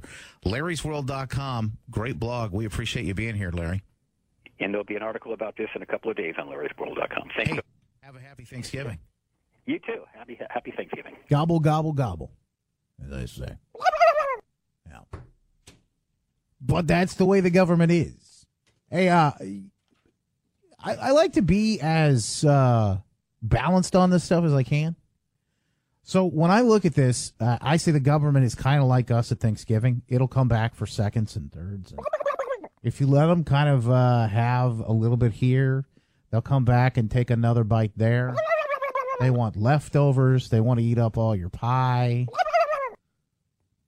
So the problem is when you start getting government involved in these things, and certainly to Larry's point, the government is responsible for the internet. But that was because we needed it for a defense tool at that point. It's like, the best thing, and I think still, the internet's great and everything, but the best thing we've gotten out of if you look at all the government projects, right? Every single one of them, I think you got to go to the space project. Right? Go to NASA. Yeah, Velcro's great. Yeah, throw that in there. But I'm telling you, there is no better innovation in the history of man developed by a government project than Tang. There's just nothing better. Tang is you remember Tang, right? Oh, Tang. My grandma used to have the Tang. Nothing like Grandma's Tang. She had it in in the cupboard. She had the Tang in the cupboard. She'd whip it out every now and then. She'd whip that cupboard open and she'd pull the Tang out. Oh man, we had the Tang when I was a kid. Because when I was a kid, it was like water. We didn't really drink a lot of soft drink, kind of soda, pop, Coke, whatever you want to call it. We didn't drink all that when I was a kid. She did the iced tea. She did like a mint. She did a mean mint iced tea, and this was grandma. This grandma could cook. Oh, my dad's mom. Oh, she could cook. We called her Mom. Isn't that funny? Some of the grandma names, the grandmother, grandfather, grandpa names we had. It was Mom. And then her husband that I never get to meet, he died before I was born. His name was Papa. Mom, and Papa. But Mom could cook, man. She made the green beans. Oh, my gosh. Green beans that were, and they had to cook for hours and hours, and this is how you make the really good green beans, right? And I think there's some sort of bacon or ham in there, so a little onion, but they just cooked and cooked and cooked. God, I wish I knew, as a kid, I wish I'd kind of paid attention to some of this. I was way too young at the time. But she made she had the iced tea, threw some mint in there. She had like a mint, a bush or something. A mint. What do you call that? It's not a tree. It's like there's like bush. I just remember it growing on the ground. She had a patch, a mint patch, and then she'd go out and pull that mint, and then we'd put it in the tea. Oh man, nothing better on a hot summer day other than Tang. Tang was the. But that's it. The government getting involved with things. You got to be careful, right? The government's role, this is how I see it. Government's role is to stand out of the way and maybe grease the skids. You got the highways created here, plow the roads, keep the roads open, you know? You got snow falling coming down, you got to plow them. Every now and then you might have to do a little bit of repair on the roads to be able to let private sector come in and make it as easy as possible for them to just get the job done and innovate. And the marketplace wins out at the end of the day. There are things I think that need to take place here and there. We got to watch. We got to be careful on certain things. But regulations, we got to be careful. We got to be kind of balanced on our approach to that sort of thing. Because in the end, this is where we are now. Technology will, and the evolution, the innovation, technology. The new wars, the wars of the future will be fought using technology. We're already seeing it, cybercrime, Russia, China, all these hackers, North Korea. We're already seeing it. Speaking of hackings, some of these hacks you may not have heard about. Some of them you may be affected by. We'll talk about that next. Anything you want to chime in on as well? 888-900-3393, 888-900-3393 is the number. Joining us next, Justin at justinbarkley.com. The email, you can join in there. In for Pat Gray today, it's Justin Barkley. This is The Blaze. Pat Gray, Unleashed. The Blaze Radio Network.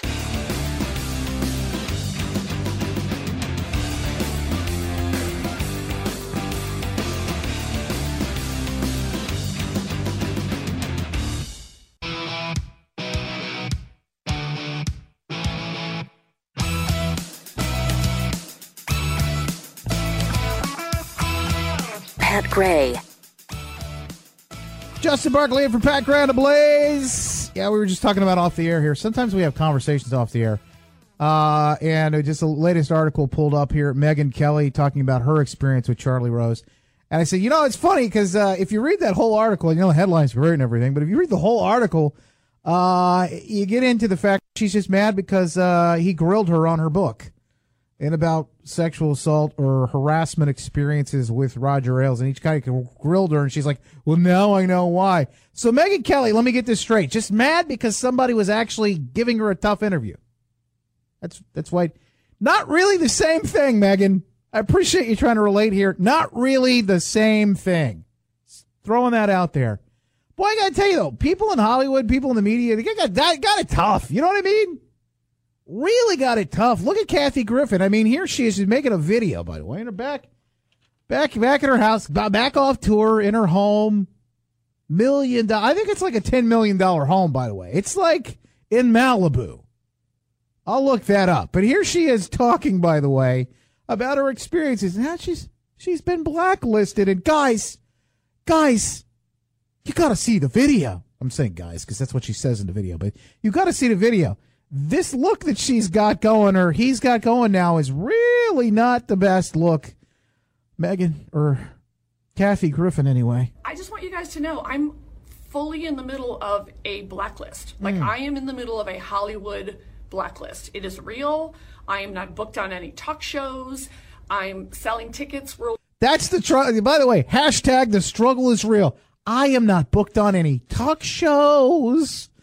I mean, guys, struggle's real. Wide, which is really hard when you don't have any kind of a television platform and kind of nobody has your back and everyone thinks you're crazy. So I just want you guys to know, when I get home, I do not have one single day of paid work in front of me. And people that want me to go back and start in clubs and do 10 minutes again, I don't mean to be an asshole, but no. I'm not going to do that. Kathy, let me just break it to you. There are people that won't eat tonight, and you're complaining about not knowing where you're going to be booked next month or whatever it is. I don't understand. When did we all of a sudden, like, you know what? You are entitled to your $1 million bookings and you're entitled to your mansion. Like, I don't care if you have that stuff. Good for you. Go work for it. Oh, it's harder now to get to work? Oh, it must be so tough. You know, people have found a way to, like, look at a guy like Joe Rogan, who, by the way, I have immense respect for. This guy has killed it on his own. He's got his podcast. He's out there, like, killing it, using the YouTubes and the podcast and the social medias. You're crying because you don't have a platform.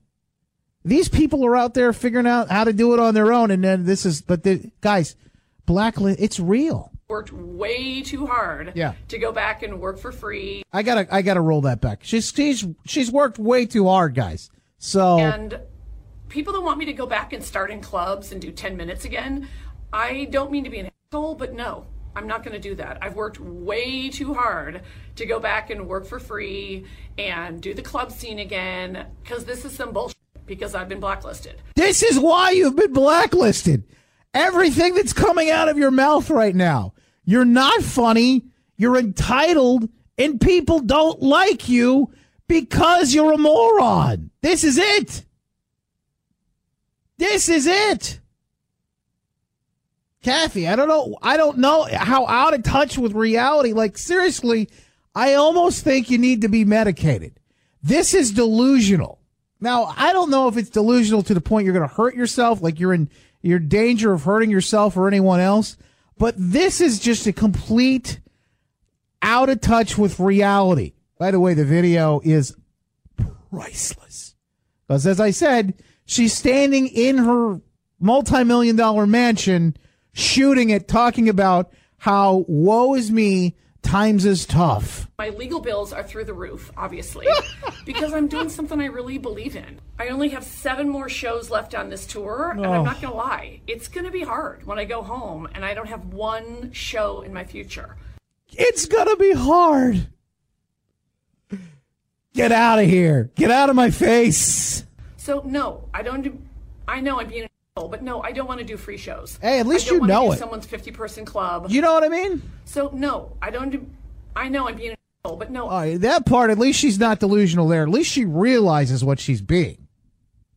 Who is she talking to? The people that go and buy the tickets to come to your... Do you think they have, like, $1 million homes that they're living in that, that they got to worry about? No, they're going to jobs every single day to earn that money to come give it to you so you can talk smack like you are right now and go cry and whine on your 2018 tour. Hey, it's Kathy Griffin. Come see me. Coming up 2018. All the dates are listed at my website at wah.com. I don't know how we'd spell that, but we'll figure it out. Dr. Dahlia joins us next. DrDahlia.com. She is an awesome doctor who walks us through Holiday Heart. Be careful. The struggle is real when you come. This is first world problems, though. When it comes to eating too much, drinking too much. Pat Gray, only on the Blaze Radio Network.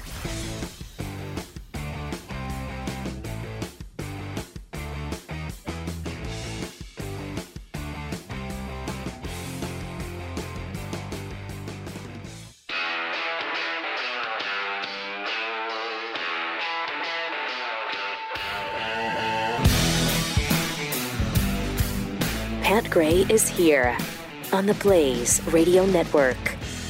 Hey, Justin Barkley in for Pat Gray today. 888-900-3393, getting up, gearing up, going into the weekend, and of course, a big Thanksgiving holiday. I'm scared though, and so should you. You should be very deathly afraid. On to clear this up though, because I'm hearing about on the medias all this stuff about the news. I don't know if it's fake news or real. Holiday heart syndrome. According to this, an irregular heartbeat in individuals who are otherwise healthy, it can be the result of stress, dehydration, drinking, and cold temperatures. I got all that in November during Thanksgiving with the family. Dr. Dahlia Wax joins us right now, DrDahlia.com. She is the bomb.com when it comes to medical professionals. And Dr. Dahlia, I got to ask you, is this real? And what I mean, because it sounds like it's a real thing, and I'm at risk right now. It is. I know we all are at risk. I always thought it was the stress of the in-laws. You got to spend 4 days with family you don't want to, and you're eating a lot, and you're not getting the exercise, and so I always thought it was that. But holiday heart syndrome is pretty serious, and one of the reasons why I was always open throughout the Thanksgiving holiday and around Christmas, and I rarely went out, is because it's a very, very delicate time for people. And so, and you listed a whole bunch of reasons, and there's even more. Like, for example, somebody gets the flu, they're at risk for a heart attack and stroke. And so we're coming into flu season. If somebody doesn't get their medicine refill for their heart medication or diabetic medication, et cetera, and their doctor goes out of town, and everybody tries to rush into the doctor when they're sick during the wintertime, and the doctor's not in, they're out of their medicine. Or if they forget to pack their medication, then you throw alcohol on top of that. You throw the stress of traveling. You throw the cold weather. You throw snow shoveling. People will get heart attacks shoveling snow. This is one of the deadliest times of year for the heart, and so it's something that the media doesn't talk about, and I'm really glad that you are, Justin, because it's such an important topic. Breaking news. There is a congressman who is apologizing right now in Texas for sending out nudes and illicit text messages to a woman, and he's apologizing for the graphic image first revealed by a Twitter user. He's a Republican, sending a message, "I want you so bad right now." And this is via TMZ. The picture that they have, I please do not go. I'm just seeing it right now. Do not go, whatever you do, and look at it yourself. It's disgusting. It's graphic. Quite an angle here. Who the heck would do this? And what an idiot. Tell me, we have this, we'll get back to Holiday Heart, but how come, let's deal more with a different kind of anatomy. Absolutely. Dr. Dahlia, how come we got so many politicians and all the other people thinking with something else rather than their brains these days? You know what? It was very interesting. In fact, I interviewed Leanne Tweeden on my show. She was the one that came out about Al Franken. She was the one where Al Franken had forcibly kissed her and stuff. And, I had told her, I go, this is my concern. This Representative Joe Barton that TMZ is talking about right now, or Charlie Rose, or Harvey Weinstein, any of these people, Al Franken, why do they think they are sexy enough for there to be a recipient who wants their tongue in their mouth or wants to see this picture that we're looking at right now? I mean, like Harvey Weinstein coming out of a shower. Why would he think somebody would want to look at that and not laugh? I believe there's narcissism or even delusions involved in these people who think that they are that sexually attractive that a Playboy playmate or a model or a star or an aspiring actress would want to receive that sort of sexual assault or their tongue for that matter. And so I really think there's a sickness out there. And, and mind you, there's a lot of guys out there, and I feel sorry for them, that, have, gotten frisky and grabbed a butt, and they are really freaked out right now that they are going to be accused. And I get that. Nick Carter has now been accused of sexual assault and rape by an actress that he said he had a consensual encounter with. And so I think a lot of people are freaked out as to, am I going to be accused when it was consensual? And a lot of women are freaked out going, well, no one's going to believe me. And so it's a mess. It is a mess for all sides. And, I guess Kevin Spacey is now being investigated in London for now multiple allegations of assault when he was at the Old Vic and running that. And so it's never ending. And you have people out there that are probably guilty, but then you have people out there that might have, had a consensual encounter, and somebody out there is saying, no, you know what, I really didn't want it at the time. And how do you know? How do you prove your innocence? You're guilty until proven innocent. But this, like with this representative, we're seeing the picture. There's no debate about that one. This picture, by the way, here's what they're saying. The Twitter user who posted the naked shot in graphic text claims to have several videos of this guy doing something that you won't want to see, tagged with Twitter accounts of the president and Senator Ted Cruz. It's unclear if the tweeter is the woman who he admits sending the photos to. By the way, because he says, "Why?" This is his statement. While separated from my second wife, okay, it's like, hold on. All right, pause there. Prior to the divorce, I had sexual relationships with other mature adult women. Each was consensual. Those relationships have ended. I understand those kind of things can happen, but is this something? I mean, that you're gonna? I mean, that anybody? I have never done this. I've got a piece of tape over the camera on my laptop right now. Because that's just how I roll. Like, I don't know. I don't want people to say, God only knows, like who's looking at what and who's doing it. Also, someone of your stature too, Justin. I mean, it's like anybody who's famous, anybody who is well known in the public eye could be at risk of somebody saying, look, we were at a party and, you went to second base or you went to third base and I didn't want to. And, being a woman in the fields that I've been in, I haven't done the Me Too hashtag. And I think almost every woman out there could be a Me Too. And I've had multiple things done to me at some periods of time. And I never felt like I could come out. And I felt like even if I did, it wouldn't have changed anything and it wouldn't have, reversed it. And many times I felt like it was my fault. I was like, well, I am more curvy, so my boob was there. And, he touched it, and so you come up and you try to justify it because you're psychologically traumatized by it. But then on the other hand, somebody touching a butt, to me, it's not anything I would want to ruin someone's life for. But when you have like the case like Al Franken, somebody thrusting their tongue into your mouth, possibly giving you herpes, possibly giving you HPV, that's not only assault, that's battery. And so, these women coming out, bless them for doing so and sharing their stories. But right now it is going to be very, very confusing because, and again, I don't know the whole story with this representative, but for him to send a picture doing these things, you wonder, did he really think the recipient wanted it? And either A, the recipient did, and they were in a consensual relationship. No. Here's the answer. Was it? Doc, go ahead. Here's the answer. To any guy that wants to send any picture of any of that stuff to any girl, they don't want it. Trust me, they don't want that picture. They don't want that picture, dude. Do not do it. Why are they doing that? I mean, because like I said, obviously he's no Michael Fassbender. Why did he think she or he or whoever received that wanted that? But then again, on the other hand, some people do get drawn in, and there's also sting operations out there. Send me a picture of yourself.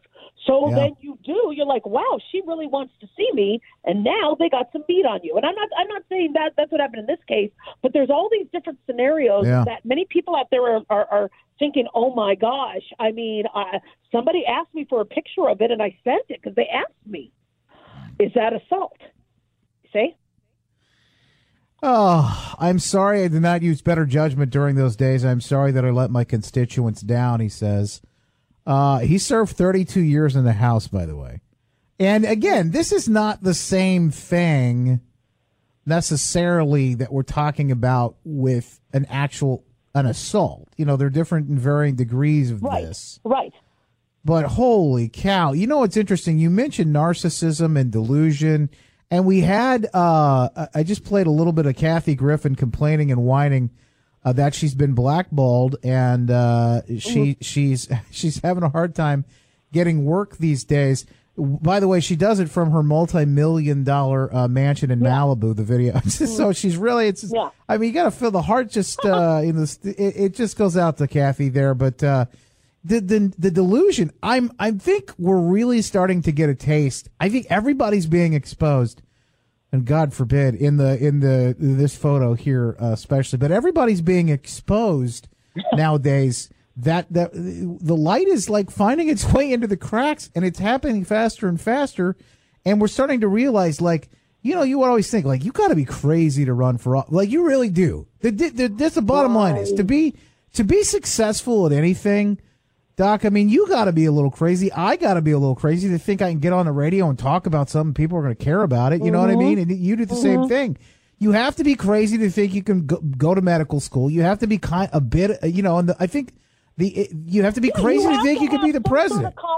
Right. Yeah. You have to have some sort of confidence. You have to have some sort of cojones. You have to. I know it just. Right. But there's a balance. There's like a balance. There has to be some sort of balance, like a humility built in somewhere where it's like, I'm just grateful that I have the opportunity. That's one of the things that I like every morning. I sit down and I use this little thing called a 5-minute journal. I've got it on my blog if you want to check it out. But it's a little 5-minute journal that really focuses you quickly on like the 3 things you're most grateful for.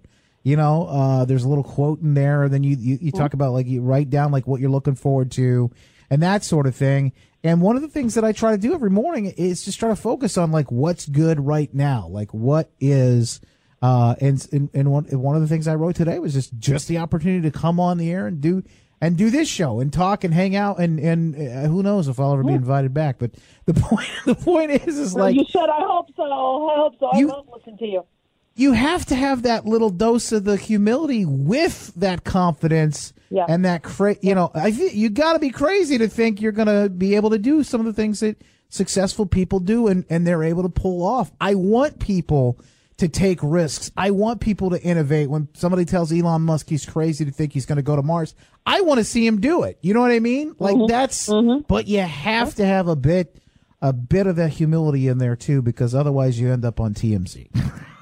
Exactly. And it's and one thing that's really, really hard for people to take is, you'll watch movies in the 80s and the 90s, et cetera, and what happened back then and how people talk to each other and how people, you can't do in this day and age. But one thing that's a huge disconnect now is people are afraid that if they did do something, and we're talking about the minor offenses like grabbing a tush, if they did do something, are they now going to lose their career, lose their job, lose their life, basically, because something they did in the 90s comes out? And, I'm not sure what the answer is. Butt grabbing was never okay. It wasn't a capital offense at the time. And so if people come out saying, well, look, this happened to me, there's a lot of anxiety now. We're talking about Holiday Heart. This is probably, even though the Hillary Trump election was very anxiety producing right until the end, this news cycle has been just very stressful. And so, I'm not sure what the answer is. The good news is hopefully now Hollywood executives, CEOs will know now, look, this behavior is going to come back to haunt them for decades on end. And so hopefully the good to this is, this type of behavior that has been, a thorn in our sides and been, weighing on us women for decades will hopefully be something no more. But there's going to be a lot of casualties and maybe a lot of innocent people taken down with them. I apologize for that little side road we went off on, that tangent. When we come back, we're going to take a quick break. Dr. Dahlia Wax, drdahlia.com joins us. We'll continue talking about with the stuff that I wanted to talk about earlier, which is the Holiday Heart. It is an issue. Dr. Dahlia, there's something else that we need to know about today that's another thing, because these are the things the media tells us to worry about. Blackout Wednesday. And it's happening. Today is actually you have Black Friday, right? But today is Blackout Wednesday. You need to know about this. And then I think the most pressing question of our time, if not the day, is stuffing or dressing. Dr. Dahlia answers that when we come back right after this. In for Pat Gray today, Pat Gray Unleashed. It's Justin Barkley on the Blaze. You're listening to Pat Gray Unleashed. Follow Pat on Twitter at Pat Unleashed and send him your thoughts using the hashtag TellPat. The Blaze Radio Network.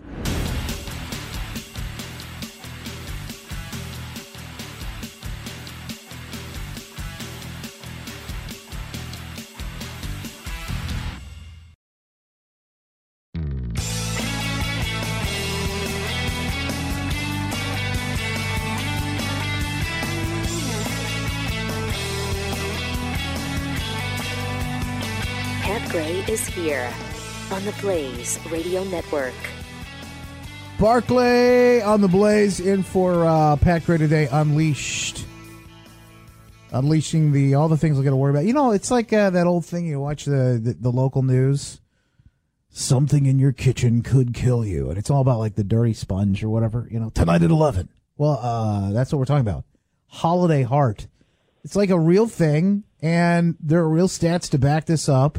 Apparently, you could die, but the more people have heart attacks during the month of November or December than any other time of the year, they say. Dr. Dahlia Wax joins us right now, drdahlia.com. Appreciate you being here, Doc. Anytime. Thanks, Justin. We were just talking about that, and there's something else that I feel is also very concerning. Blackout Wednesday. Thanksgiving Eve, Blackout Wednesday, busiest bar night of the year, one of them anyway, they say. Unofficial holiday. It's almost as bad as St. Patty's, maybe even New Year's Eve when it comes to binge drinking. What do people need to look out for? One thing about Thanksgiving holiday, whether you have to deal with the family or not, whether you like the holiday or not, many people are off work. And being off work allows you to start your weekend early. And so having possibly 4 days off, which some of us get, not in radio, but for some of us may get, is an impetus and an incentive to party it up. And so Blackout Wednesday is this phenomenon that you actually clued me in on early on. And, people like to drink, people like to party. And it basically we are kicking off the holiday season today. So it's a concern because high alcohol content raises blood pressure, puts people at risk for stroke, could increase risk of heart attack. Plus, with alcohol, some of us that have legalized marijuana may dabble in that as well. We could have dangerous driving practices. And so it's a very scary time, and so it's a real thing. And, we don't want to put a damper on people's holidays, but unfortunately people can be doing stupid things. Then, of course, a nice big turkey dinner the next day helps with the hangover. But, people need to make sure they don't do stupid tonight. The last thing I want to do is go out and get blitzed. Now, when I was a kid, this was completely different. But go out and get blitzed tonight, come up with a hangover, and then have to sit with family the next day. I don't get it. I don't understand it. Right. But I'm getting old, and I'm doing weird things. Like, when I get old, like I feel like I'm turning into my dad, kind of, which is weird. Because I was adopted, so there's nothing genetic there happening.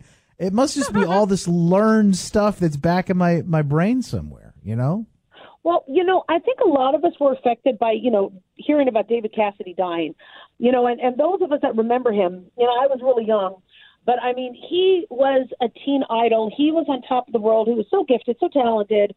And, when you see that alcohol puts somebody in 67 is young, puts somebody in liver failure and multi-organ failure, you start to go, you want to know what, maybe getting drunk like we did in our 20s isn't the smartest thing to do now that we're in our 40s or 50s or 60s. And so, we get wise. They say youth is wasted on the young, and it's because, the older we get, we realize, no, I don't want to do that to my body.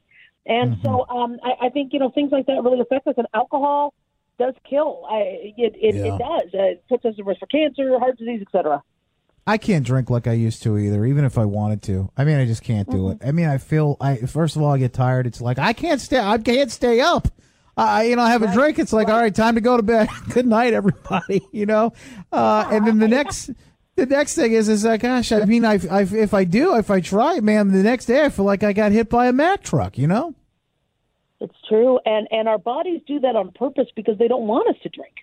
Our bodies know what to do. Just like, when you sprain your ankle, the ankle swells up and it hurts. Well, that's your body's way of not wanting you to use that ankle so it could help repair the damage. Same thing with alcohol. You start to get these metabolites that start to circulate, or this acetaldehyde that builds up.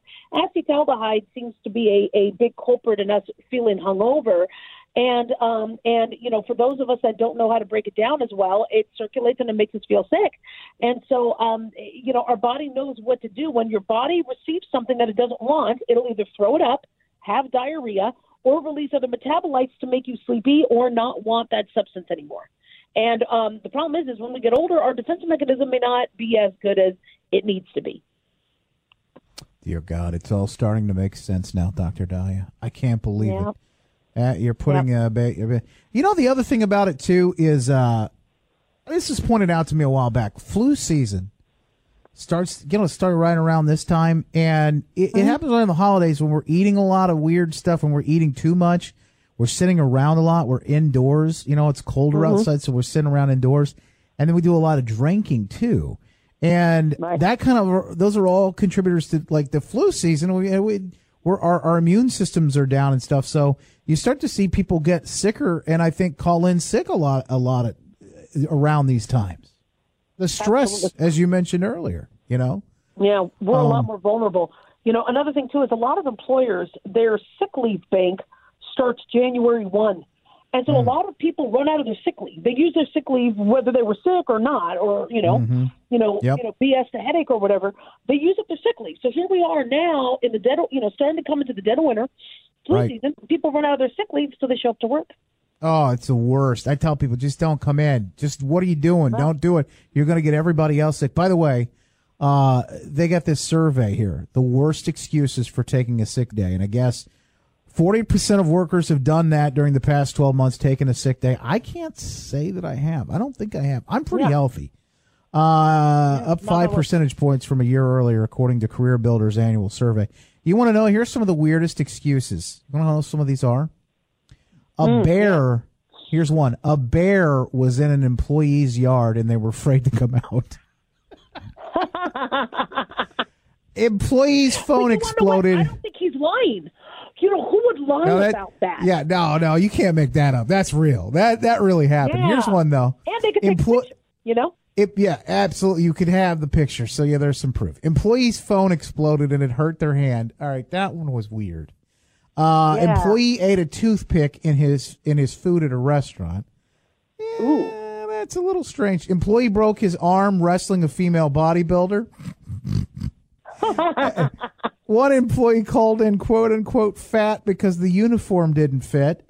A dog swallowed employee's car keys, so she was waiting until it came out. And I got a whole list. We'll continue some of these later. Doc, before I let you go, we got to pause for a break here, bottom of the hour. Is it stuffing or is it dressing in your house? This is the big debate. Oh, man, stuffing.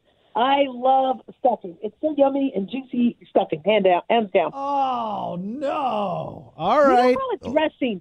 Dressing is like salad dressing. But then again, do you actually stuff the bird with it?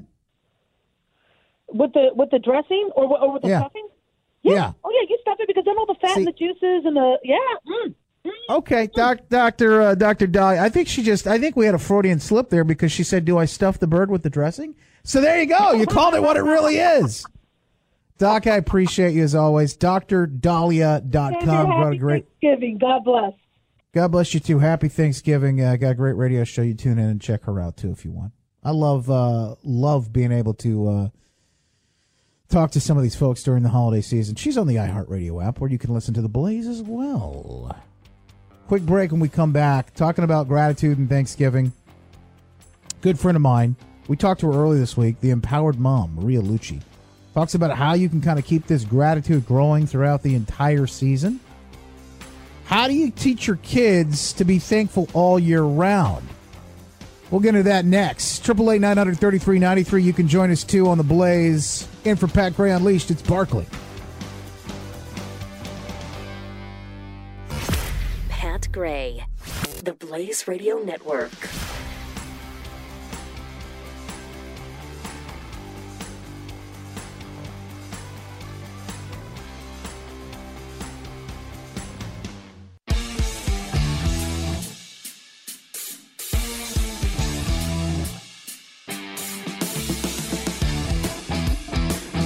Pat Gray returns on the Blaze Radio Network.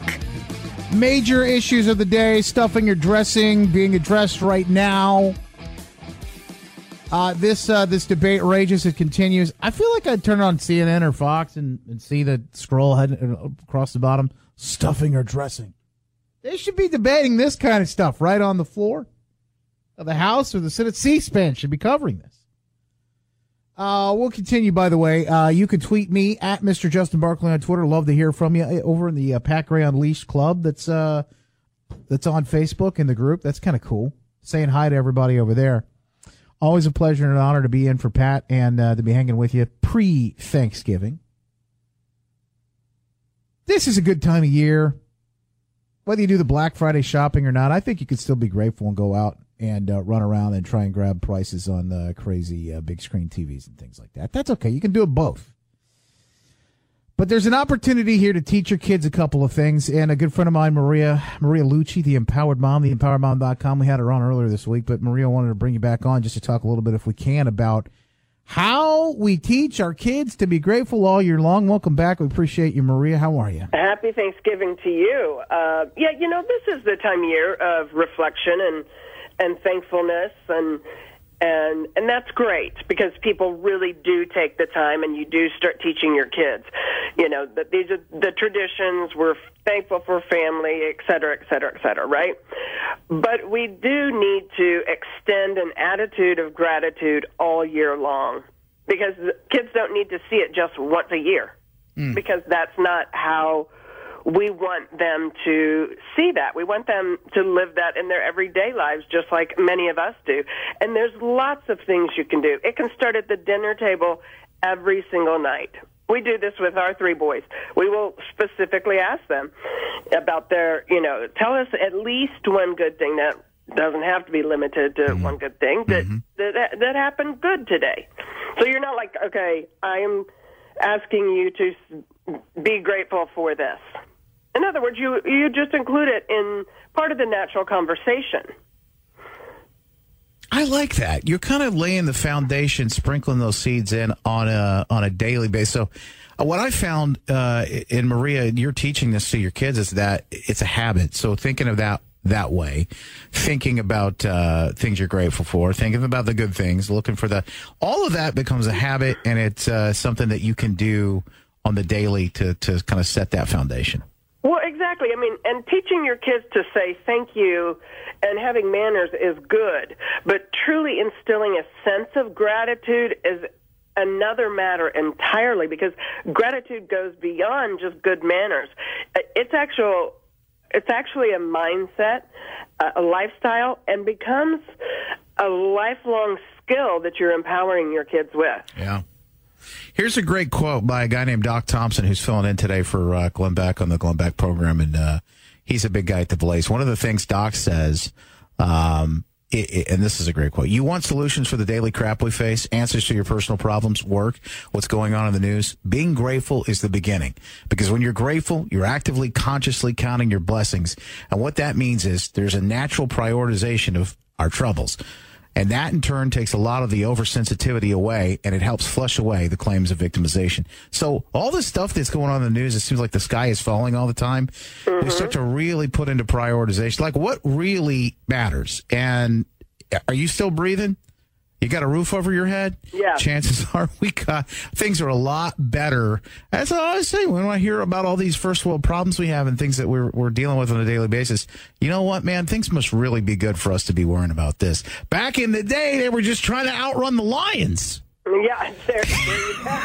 And some of them worked and some of them didn't, so they were grateful they didn't at the end of that day. That's right. But, there's other things you can do. I mean, because some of the things that kids, especially depending on their age, and you want to start this small, so they do grow up with this type of mindset and attitude, because things can always be worse.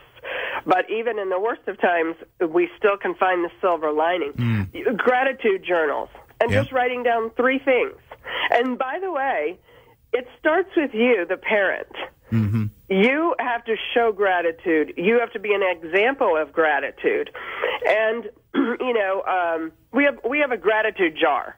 And so we'll put just these little notes in there of what we're grateful for. So, at any time somebody needs a little pick-me-up, or you've had a stressful day or something happened at school, they can go in there and pick out one of these little notes, and then it's like a reminder. Oh, that's right. I'm really thankful I have my cousin that I can go play with, or whatever the case might be on the note. I absolutely love that. Yeah, it turns it around for you. And look for those teachable moments for kids, so that if there's an example of something, then you can actually then relate. Here's a real life situation, and here's the gratitude for it. Then that really connects with them. And a lot of people do this time of year. We teach this throughout the year. It's just one of my personal platforms is service, philanthropy, volunteering, and giving back. Because focusing on somebody else and helping somebody else really takes you away from and out of your head and your problems, right? Yeah, and again, a lot of people do it just specifically at Thanksgiving, and that's great because, there's so many people that don't have the help or the food or anything that they need, and that is good. But we can do that year long. Mm. And then just one other quick one that is so simple, the good old-fashioned thank you notes. I love that. Send those. And by the way, I'm going to send one to you right now.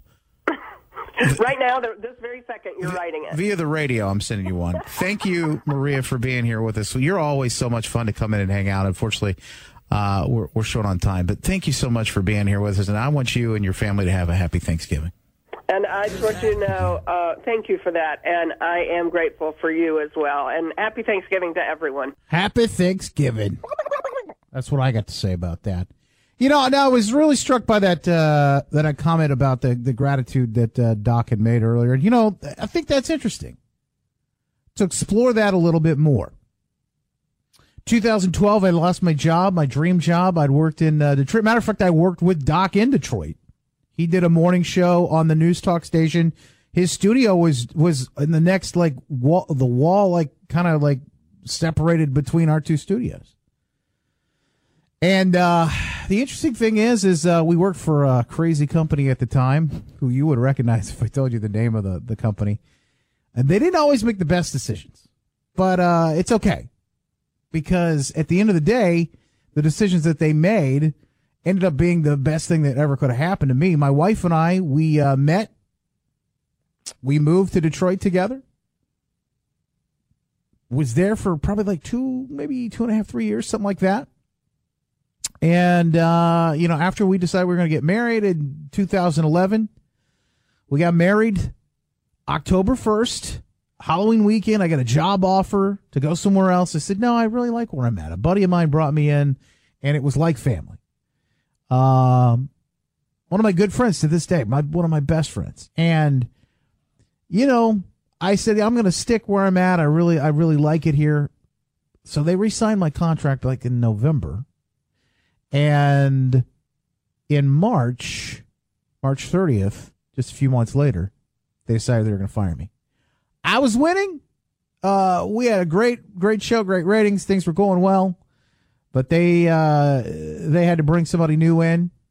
They made some management changes. My buddy was gone. They brought somebody new in to run the show, and they were going to hire somebody different to take my place. All good, no big deal. At the time, it was pretty scary, right? But I also felt like something better was going to happen. There was a reason why I was supposed to do that. I didn't know why. I had no clue. I'm still figuring some of this out.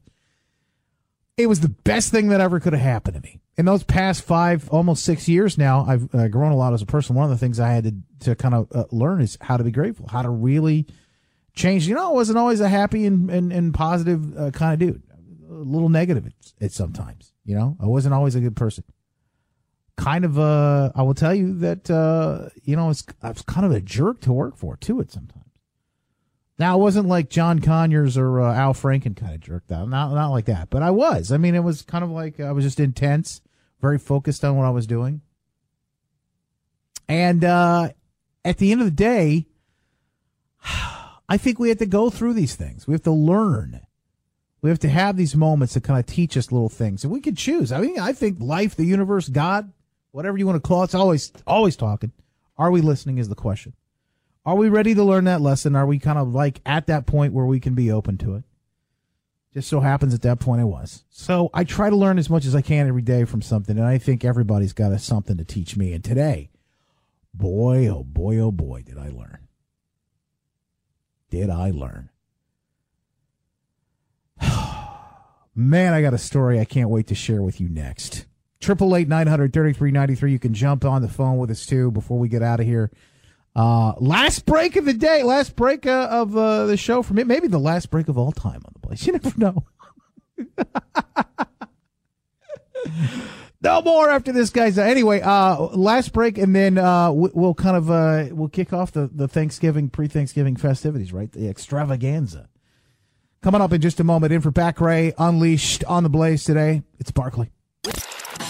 Pat Gray on the Blaze Radio Network.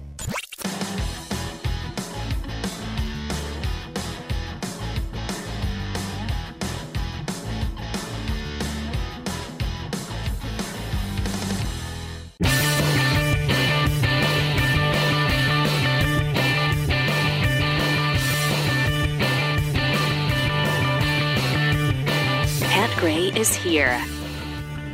I take back everything I said about that group, the Pat Gray Unleashed group on Facebook. All the good things I take back. Because so far stuffing is still winning over dressing.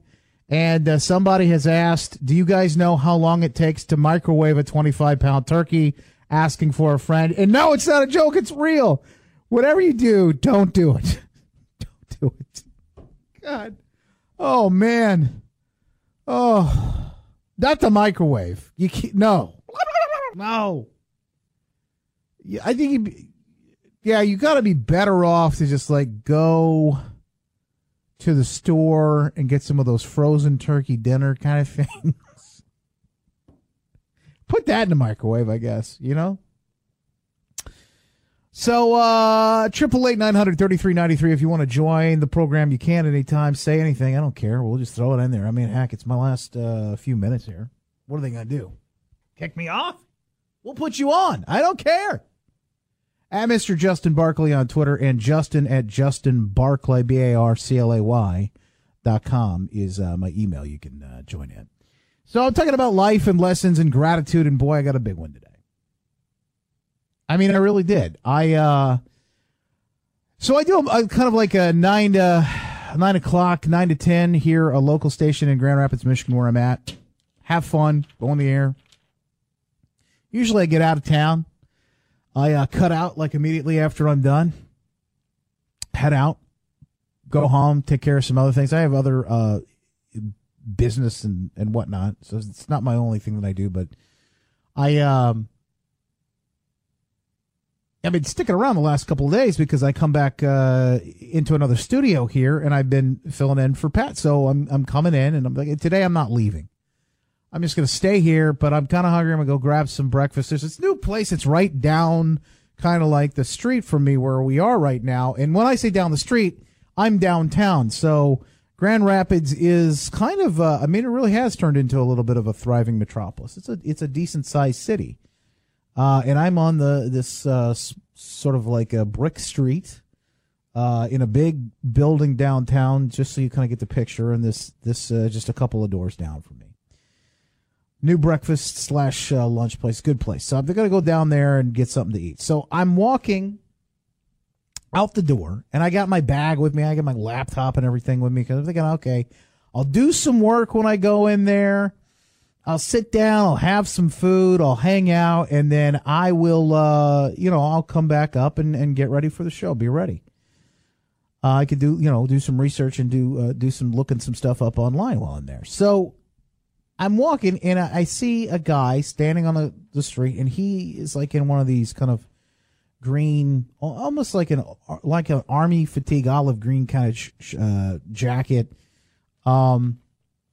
Older black guy. I think he said he was 50. I say he's 50. That's so in that age range. And I see him asking for change. Now I warn you, I'm telling you this story for a completely different reason of why you think I might be telling this story. I just want you to follow me with this, okay? So at first I look at him and I go, oh gosh, there's a guy asking for change. And now 9 times out of 10, I try to just kind of like, I'm trying to be a good person. Oh God, please just let me get past this guy. I'm trying to be nice. Let me smile.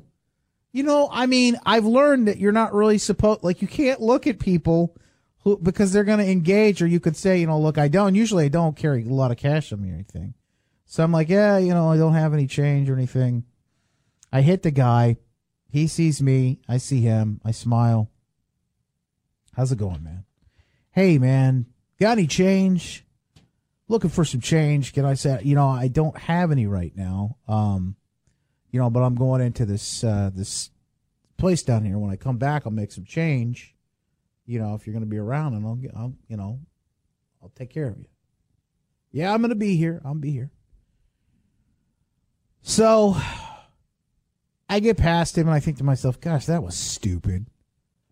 What an idiot.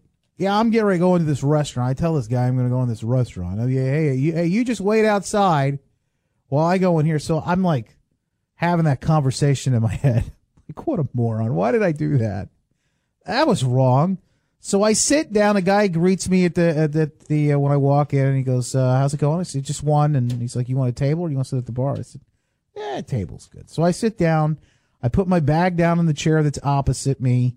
My table is facing the window that's looking out onto the street. Well, this guy walks past at some point, and I go, Jesus, really? Here I am. This thing that I promised that I'm going to start, promise myself, I got it, and since 2012, I got to listen. I got to listen. Life, God, the universe, whatever you want to call it. For me, it's God. That's just my faith, right? Is speaking, saying, look, man, I'm giving you an opportunity to do something cool here. What are you doing? The guy walks past the window. Okay. All right. I'm listening. I get up. I go to the door, go to walk outside. I go, hey, man, are you hungry? Here I am with another great question. The guy's asking for change, but you don't know. Like, does he really need food? Is he just trying to get some booze? I don't know. What's he going to do with the money? And is it even any of my business? I have no idea. Is he homeless? What's the deal? All right, hey, man, are you hungry? Yeah. Yeah, I am. You want to come in here and have something to eat with me?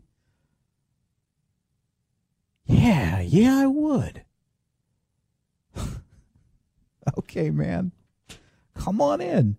So then I walk in, and I feel like when I walk back into this restaurant, I feel like every eye on us.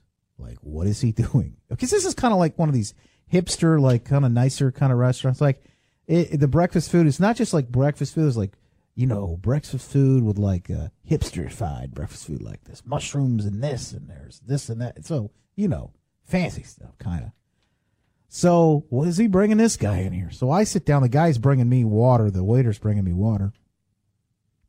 He comes up, and he shows up when I sit down with the guy that's at the table with me, and we sit down. And there is a couple between my table, my little table that's two of us, two-seater, and their table is at the window.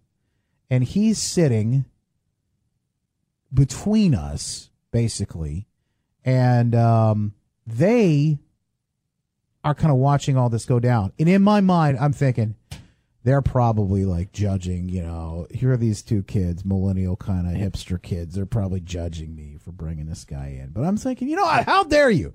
This is the inner dialogue going on in my head. I'm just trying to do something nice here. So I sit down, and I just sit down and have a conversation with the guy. I don't have any motive. I just, I'm just going to have I think I'm just supposed to have a conversation with him, buy him breakfast, let's talk. Over the course of the next, half an hour or so, I get to know this guy. Like on a level that you would just get to know anybody. And we start having a conversation. He's no longer just the guy that's on the street, asking for change. And I'm no longer just the guy that's like walking past him, either with my head down on my phone, trying to avoid the guy or whatever, right? So we're just connecting as human beings. And he's telling me his story. My mom died. She died from heroin. He kept kind of repeating himself. Died from heroin overdose. My grandma died. She died the same year. Telling me his story. His mom was 14 when she had him. Jock was his name. Jacques was pretty proud. He was proud of something that I thought was kind of interesting. He said, I was born on Christmas. It's my birthday coming up. I was born on Christmas.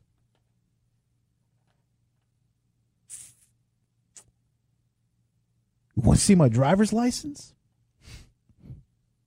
I said, yeah, man. Yeah, I mean, I'm going to believe him. You tell me you're born on Christmas, I believe you. But I said, yeah, because I felt like he had some pride in that. And he wanted to show me. So he pulls out his driver's license. Sure enough, I didn't. This guy's got a driver's license or an ID or whatever. I tell you, show me. 1225, 50, 60 something, whatever. He's 50. This guy said, "Oh, so you're going to be 51 coming up?" Yeah. In those few minutes Jacques and I spent with each other, we spent together a black man who's 50, asking for money out on the street, and a white man who is almost 40. Just spent talking with each other about nothing and everything all at once. I can't even tell you some of the stuff that we talked about. How good the food was, this, that, and the other thing. Jacques was not altogether there. He'd been through some things. But we just shared a moment. Just shared a moment together. And I felt good about it because, I said, I think this is what I was supposed to do today. But I just didn't know for sure until it was confirmed. That couple that was sitting behind us at the window had left. The server came up. Didn't have a check in hand. Just said, hey, your meal's been taken care of today. What? Both of you. Your meal's been taken care of. There's nothing. The couple at the window paid for it all. Take a moment. Be grateful. Try not to judge one another. We don't know what we're going through. We have no idea.